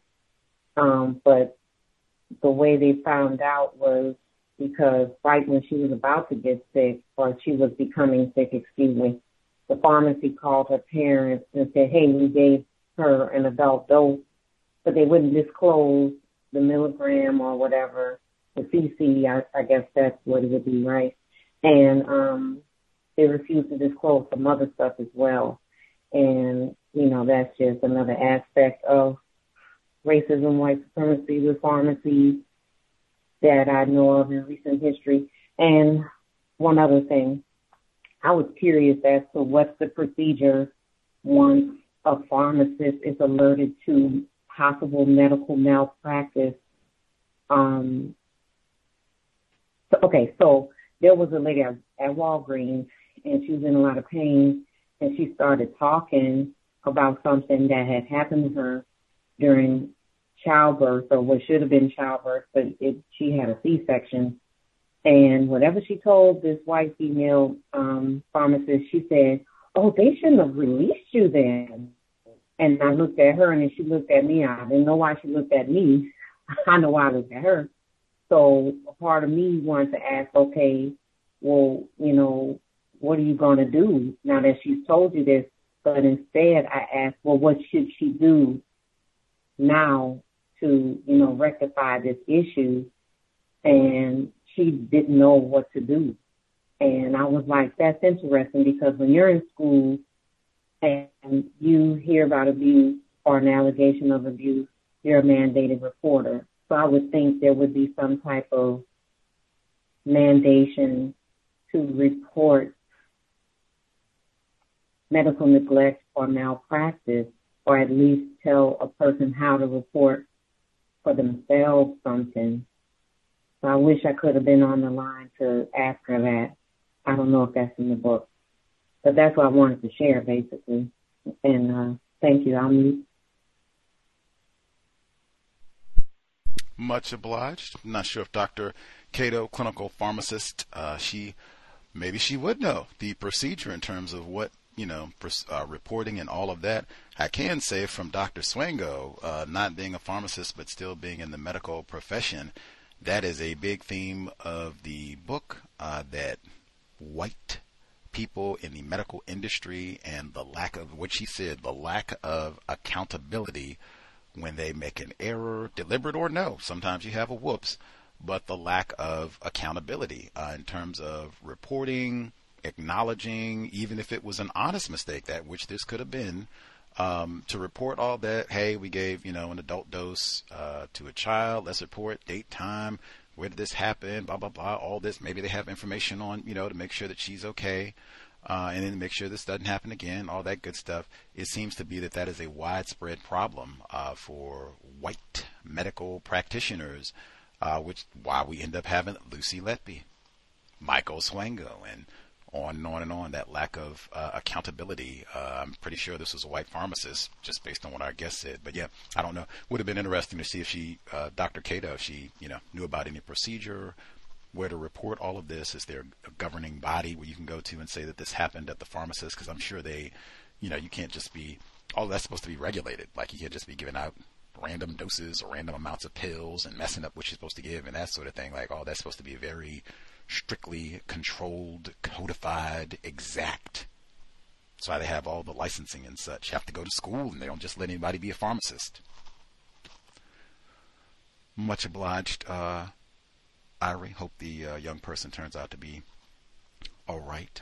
She even talked about that, though, our guest, in terms of pharmacists in areas where black people live are less likely to even have immunizations and such. She included that in her data, which I was like, dang, even that in the context of COVID, like, dang.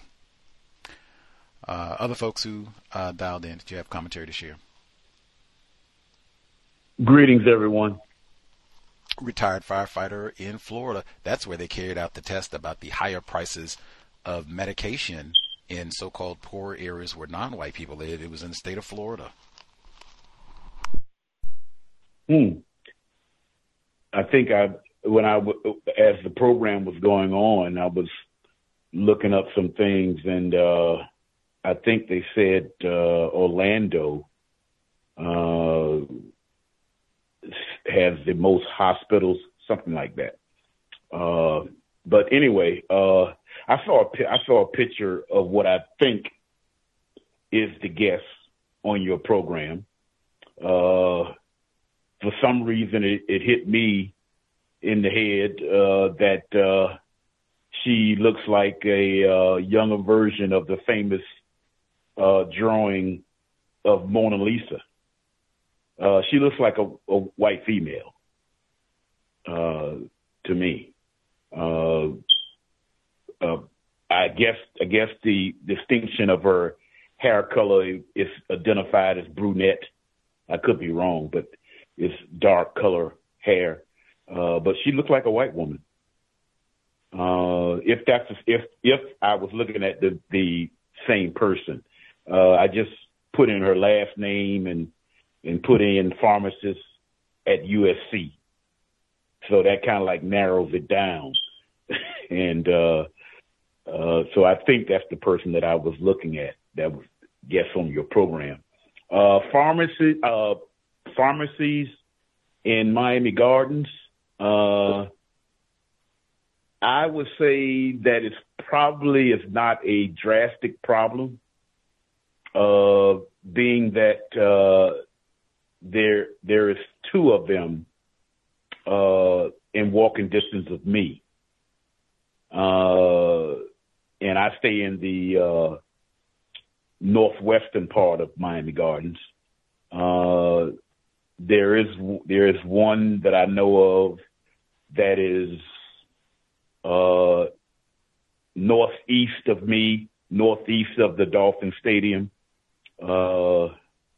And it is at least one or two more in the area. The issue that I have with the city of Miami Gardens is with the amount of people in Miami Gardens, there's no hospital at all. No trauma center, which is connected with a lot of hospitals, a trauma center. It is almost embarrassing that a Miami-Dade County Fire Rescue has to transport patients in the Miami Gardens area, where I stay at least, probably even further, to Broward County, which is another county. Now, we haven't met the mayor yet, but he probably would tell us when I came on the program earlier and mentioned about this talk with the mayor. He probably would state that, where would you have a hospital at? I can't think of any room, a space to have a hospital right now. Maybe I can think of the area later on, but not right now. They have been doing a lot of building within the last 10 years around here, and filled it up with stores and, retail stores of that type and that sort of thing. It used to be a space just south of the Dolphin Stadium, because that area was so vacated. People would get their dirt bikes and the four wheel versions of those type of things, and just have a field day all day long, speeding around in the area. But now that area is clouded up with retail stores. And so I don't know exactly where, but it is needed. It is needed. I also would say that as far as, I think I heard you mention some colleges, Florida A&M has produced thousands of black pharmacists in the state of Florida, and I'm pretty sure they, went other places other than the state of Florida. And that's been going on before I was born, way before I was born, actually, with Pharmaces. I did remember at one of the drug stores that I go to, I asked the pharmacist what college she went to, and I think she said Florida A&M also. The people, it's necessary that we have a hospital in this area. That's all I have to say. Thank you. Same thing I just said about Chicago. Not surprised at all. I looked at the government U.S. Census data online, and Miami Gardens in Florida, population over 100,000, and they, at least online, 111,000, I think. They have about a little less than 20% white, but they also have the nefarious Hispanic classification. So, who knows? You probably got some white-speaking Spanish speakers in that group, I would suspect. So it's probably well over 20% white. According to the data of Dr. Qato, once it starts to reach about 35% white people, you start to have more pharmacies. So with the number of so-called Hispanics and all in the area, you all might be at the threshold of that 35 where, bang, then you're not going to have as many food deserts once you have a certain threshold of white people in the area. But the trauma center, like, dang, that's the sort of thing where I think it's deliberate, because he said Orlando, they have lots and lots of hospitals, and I think a lot of people classified as white move to Florida to retire, older population of white people, so certainly they're going to make sure they have all the nurses and drugstores and hospitals and everything else so that they can stay around and get some sun and skin cancer until, they're 90, 100, however long they can, hang out in the sun, get their sunscreen and all. But yeah, that is not for the niggers in Miami Gardens. Like, they wouldn't even give them playgrounds. Like, they put the playground under the overpass. There we go. The Negro children have fun under the underpass there. Don't mind the noise. Yes. He did say, retired firefighter, that he checked our guest, Dr. Qato, said he looked at her photograph, said, I think this is a brunette white woman. And she even told us that she has blue eyes. She didn't tell us her hair color. She said blue-eyed white woman. That's what I said. White women, they do have brunettes. That doesn't mean that you're not white. They might, I guess, you're not as cool as a blonde maybe, but you could even get hair coloring. So, yeah, I think racist suspect. And if anything, that was important for me to remind, hey, you could be classified as white and be a so-called Muslim. That's the same thing. You could be classified as white and say you're so-called Jewish. You say that you're so-called white and say that you're so-called Christian. You say that you could be classified as white and be so-called Palestinian. You could be classified as white and say that you're so-called Middle Eastern. You could be classified as white, speak Spanish, and be so-called Latino, Latinx, Hispanic, whatever else they want to add. At the end of the day, accepted, classified, are you able to function as a white woman, white man? Bang, even after some effort, yes, I'm accepted as a white person. Okay, I was even thinking like, hey, have you ever practiced racism? Or even been accused of practicing racism?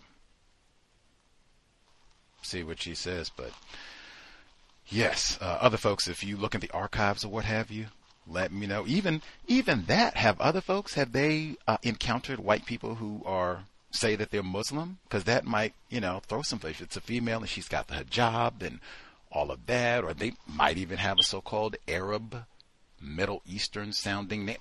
Dr. Qato, Dima Qato, full name, Dr. Dima Qato. They might have, kind of won't be Susan, won't be Tad, that type of a thing. Like, whoa, I don't know if other people have encountered that, but man, Jewish, Arab, Middle Eastern, Latino, these are not racial classifications. Very important. Let me see. If anybody else commentary they want to make sure they get in. Gus, Minister Malcolm mentioned about 55 years ago when he made his pilgrimage, he met a lot of white Muslims. He's mentioned that in a speech years ago when he went to Mecca. He met a lot of white, quote unquote, Muslims, blue-eyed, blonde hair. Took the words out of my mouth. Blue-eyed. Not that I had remembered that. Minister Malcolm talking about the white Muslims in Mecca while he was on his Hajj pilgrimage. But yeah, once you jogged my memory, like, oh, that's right. It's that blue-eyed white brother, and we prayed and all the rest of it. Absolutely. We read that in the book club, 2015. Yeah, I guess for Victims Guaranteed qualified El Hajj Malik Shabazz, but many people do cite that as, see, he didn't think all white people were racist. He said he had white brothers and sisters and all the rest of Victims Guaranteed qualified. I would say do not be dismayed if they should grab a head wrap, change of name, a sorry, anything you can think of. Oh my! I forgot. We had a white member of the Nation of Islam as a guest on the program. Oh, man. 15 years. That is way back, year one. We did have white female member of the Nation. I think she even gave us the old Asala. Oh, man. I can't. Anyway, yeah, you cannot be. Then even with her, even was that Dorothy Fardon? I think that was Dorothy Fardon.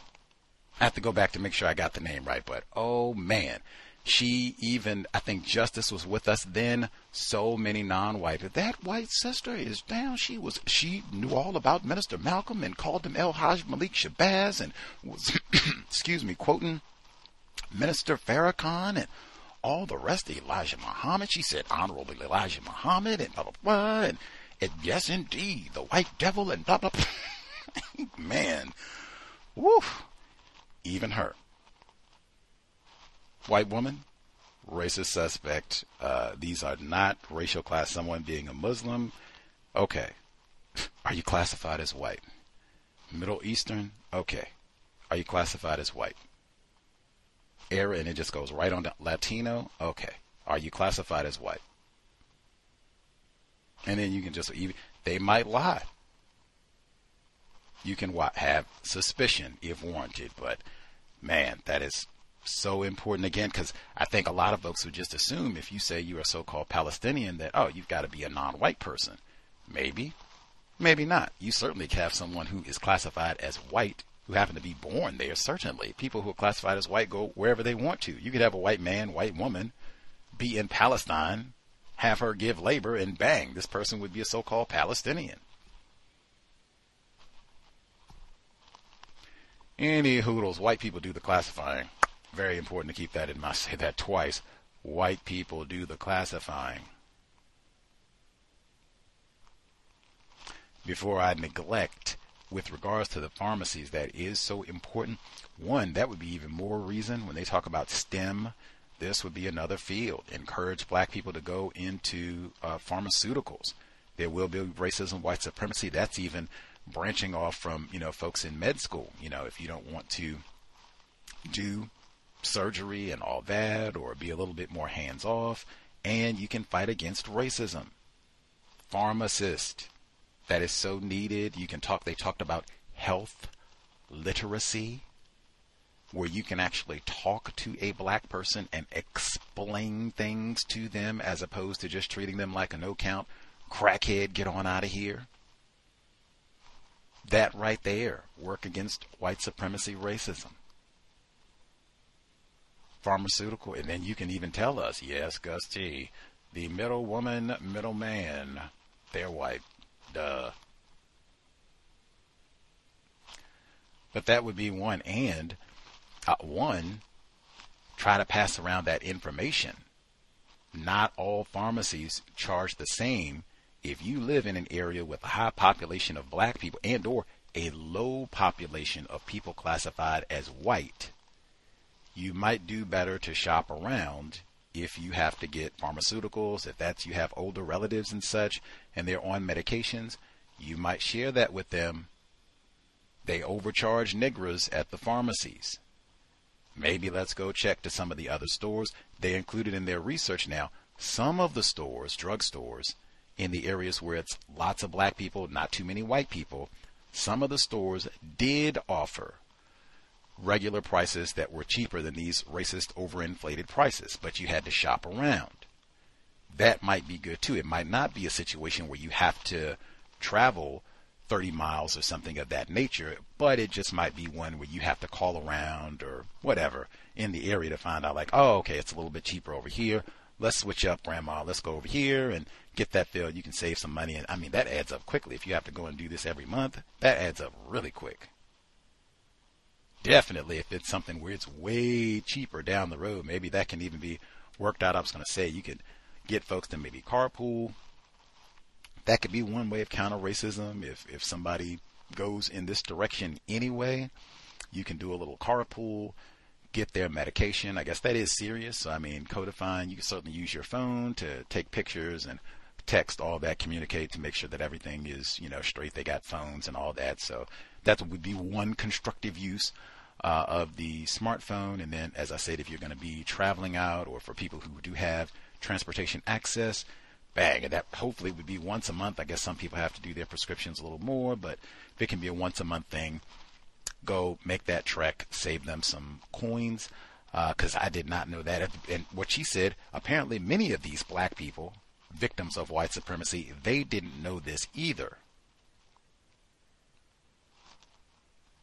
Not coincidence, not accidental, dedication to white supremacy racism.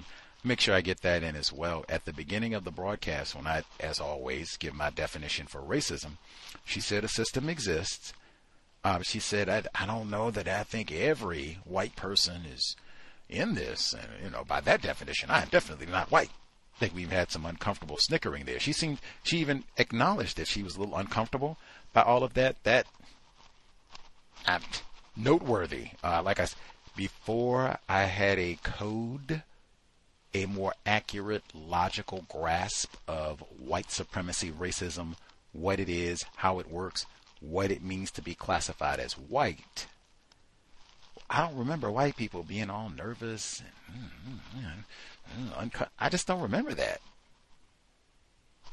They talked to me like I was some sort of a joke or what have you, Anyway, particularly around such a simple question, are you classified as white? You've marked forms and such. I have. You live in this part of the world, even anywhere, really. Anyway, that is so noteworthy because nowhere in the definition does it say everybody. That word conscious isn't there either, but so frequently white people, they process the logic that, oh man, all white people, wait a minute. What does it mean to be white? And the excusing, well, wait a minute, on that basis, now I am not a white person. I'll retain my suspicions. Yes. And even that might be worth a rewind. Listen to the exchange around, is she classified as white? Man, and pay attention to her emotional response in all of that. Fascinating. Anywho, we will be here on Wednesday, 8 p.m. Eastern, 5 p.m. Pacific. Education in VA specifically. We've talked about this subject matter before. Looking forward, white guests only as we move further into November. Listener-supported counter-racist radio. Hit the blog if you think the cows is constructive.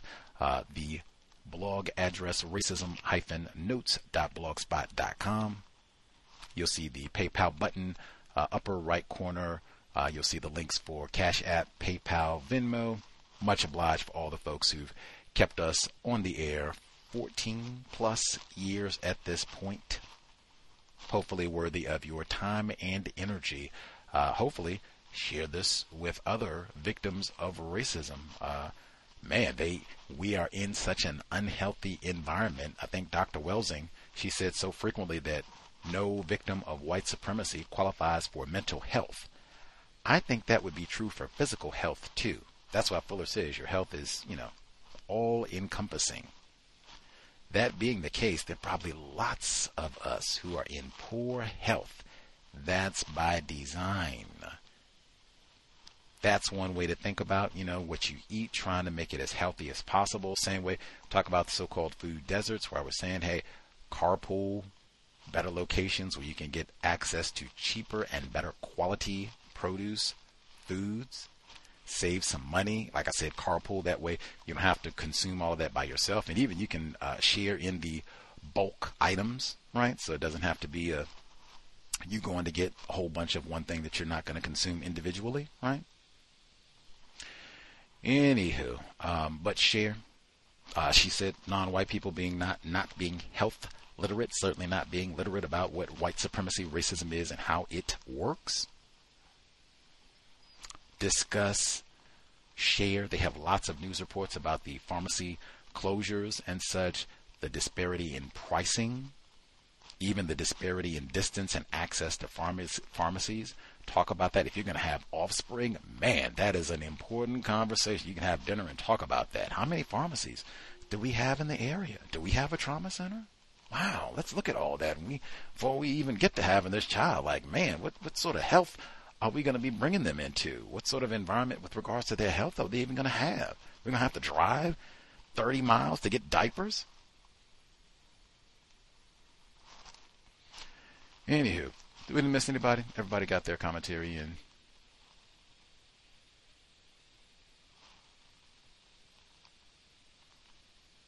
Oh, wait a minute. Victim in New Jersey. Victim in New Jersey. Did you have commentary, sir? They were talking about New York, also the so-called pharmacy deserts. Yeah, Gus. So I got the notification late, but yeah. So being though, like, I'm in New York, there's definitely a difference, and I noticed. So if you go to Manhattan, you know what I'm saying, which is, you know, more affluent, I mean, there's like pharmacies, like, as many, you know what I mean, they're plentiful, you know what I mean, like Starbucks, Dunkin' Donuts, what have you. The more you go to the Bronx, you don't see it. And I mean, just listening to the commentary from you, and I have to listen to the playback to listen to the guests, I never thought of it like that. And I always wondered why when I was in Manhattan. I'm like, why is there so many pharmacies? Dwayne Reed, like every other block, there's a Dwayne Reed, you know. And I was just wondering why. Like, why is there so much of an abundance of pharmacies? So now that I'm thinking about it, I just thought about the Bronx. And when I go up there, you know what I mean, I don't see as many pharmacies. Matter of fact, I don't even see as many, you know, fruit markets, you know, where you have, abundance in, like, fruit. You have more bodegas where, you know, you can get your Cheetos and your, you know, and your high, you know, and your high fructose sodas and things of that nature. And even the pricing. I wanted to talk about the pricing, because I didn't realize how expensive medicine was. You know, I kind of took it for granted when I injured myself, and being though I was on workman's comp, my job insurance, I didn't have it anymore. It only lasted for maybe about a month. And so I was while I was on workman's comp, I didn't have insurance, only had it for about 2 months. And victim from New Jersey, I had an issue that was outside of my knee injury. And I went to, you know, give them my pharmacy card, and they said, no, you know, it expired. So I'm like, okay, well, you know, normally I would probably pay $10 for a prescription, and it was about 60 pills, and I had a toenail fungus, and it was $60, you know, and I'm like, wow, I really didn't understand. And you guys also talked about, is it Ozempic? So my father, heavy, you know, he's sick, so he's on a lot of medication. Ozempic is one of the medications that he's on.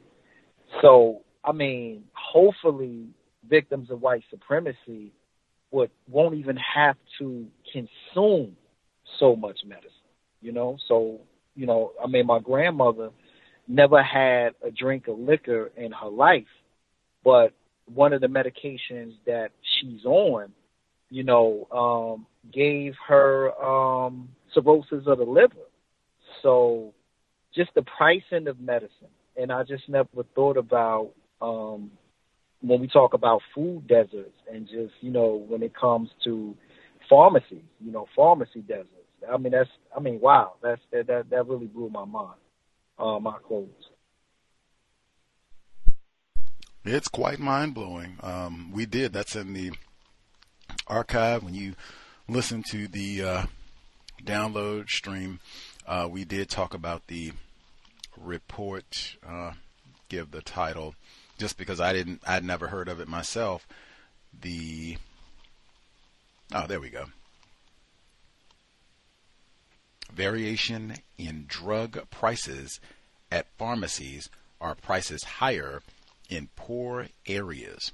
I did not know anything about that, but yes, they even charge the niggers more, and particularly Ozempic is so expensive. We had specific reports talking about that on some of the previous compensatory call-ins. So I am sure for that one, like, oh man, we are sticking all of the black people. That might even be a drug specifically, where if you have to take Ozempic, I would check around. That might be one where it's worth it to go and see, what does this cost at the pharmacy where the white people live versus what does this cost where we live on the dark side of town. I suspect there would be a substantial difference, and that's one, if you got to take that monthly, like, oh yes, that would be worth the time to check either locally, is there a difference in price, or where that white pharmacy is there a difference?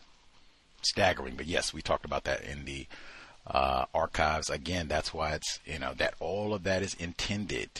Dr. Judith Finlayson, obesogenic environment. We don't have the, as he said, the farmers markets and such. We don't get all the great fancy grocers. She talked about that in her research too, with the healthy organic produce that is reasonably priced. We don't get all that. We get the Cheetos, high fructose corn syrup, root beer, Fritos, all that. The Twizzlers. Oh yeah, we got it because it's Halloween. Yeah, yeah. Get all that in, which sets you up. Now I need the Ozempic. Got all this extra weight and diabetic and ooh-wee. And that one is super expensive. I mean, man. Yes, health, what you eat, that is our counter-racism. Get that exercise. Get your water in. Don't be sedentary. Talked about that. Things that we can do. Try so much of this is preventive and starting these habits for young children, modeling these habits for young children and other non-white people to see, taking care of ourselves as best we can so that we can try to minimize having to be on all these medications and given the Michael Swangos opportunities to terrorize and abuse us once we get into these white hospitals. But definitely check around for the medication pricing. Let's see. I think nabbed everybody. Hopefully worthy of your time and energy. I had contacted Dr. Qato some time back about being a guest on the program, and there was a delay in her responding, so it was a little bit of short notice. I think that was why some of the folks said that they didn't get notification that we were on live until later. I didn't even say anything about this on the program this past weekend because I wasn't aware. I was, thinking I might have to remind her and such, and then, bam, heard back from her that right at the end of last week that, yes, Monday, November 13 will work. Let's do it. Hopefully, constructive information. We'll be here on Wednesday. Education, second area of people activity. Wednesday, same time, 8 p.m. Eastern, 5 p.m. Pacific, white guests only. Hopefully worthy of your time and energy this Monday. Sobriety would be best. That right there. Take care of ourselves, modeling quality health as best we can. Those drugs can't, some of them, many of them, they can do a job. That's why they have all those side effects where they take up half the commercial, like might cause your eyeballs to fall out, your kidneys to be inflamed, and esophagus to be irritated. Like, whoa, wait a minute. Come on. Solve problems without creating new problems. Creator, we ask that you help us remain patient with other black people, victims of white supremacy. We ask that you help us remain patient with ourselves. Remind us to demonstrate the highest levels of black self-respect at all times, in all places, each and every time we are in contact with another black person. It has been time. Replace white supremacy with justice immediately. No name calling, no gossiping, no throwaway black people. Cal signing out. Thanks all for tuning in. Nigga, you so brainwashed. I'm a victim, brother. Problem. You're a victim. I'm a victim of 400 years of conditioning. Shut up. The man has programmed my condition. Even my conditioning has been conditioned.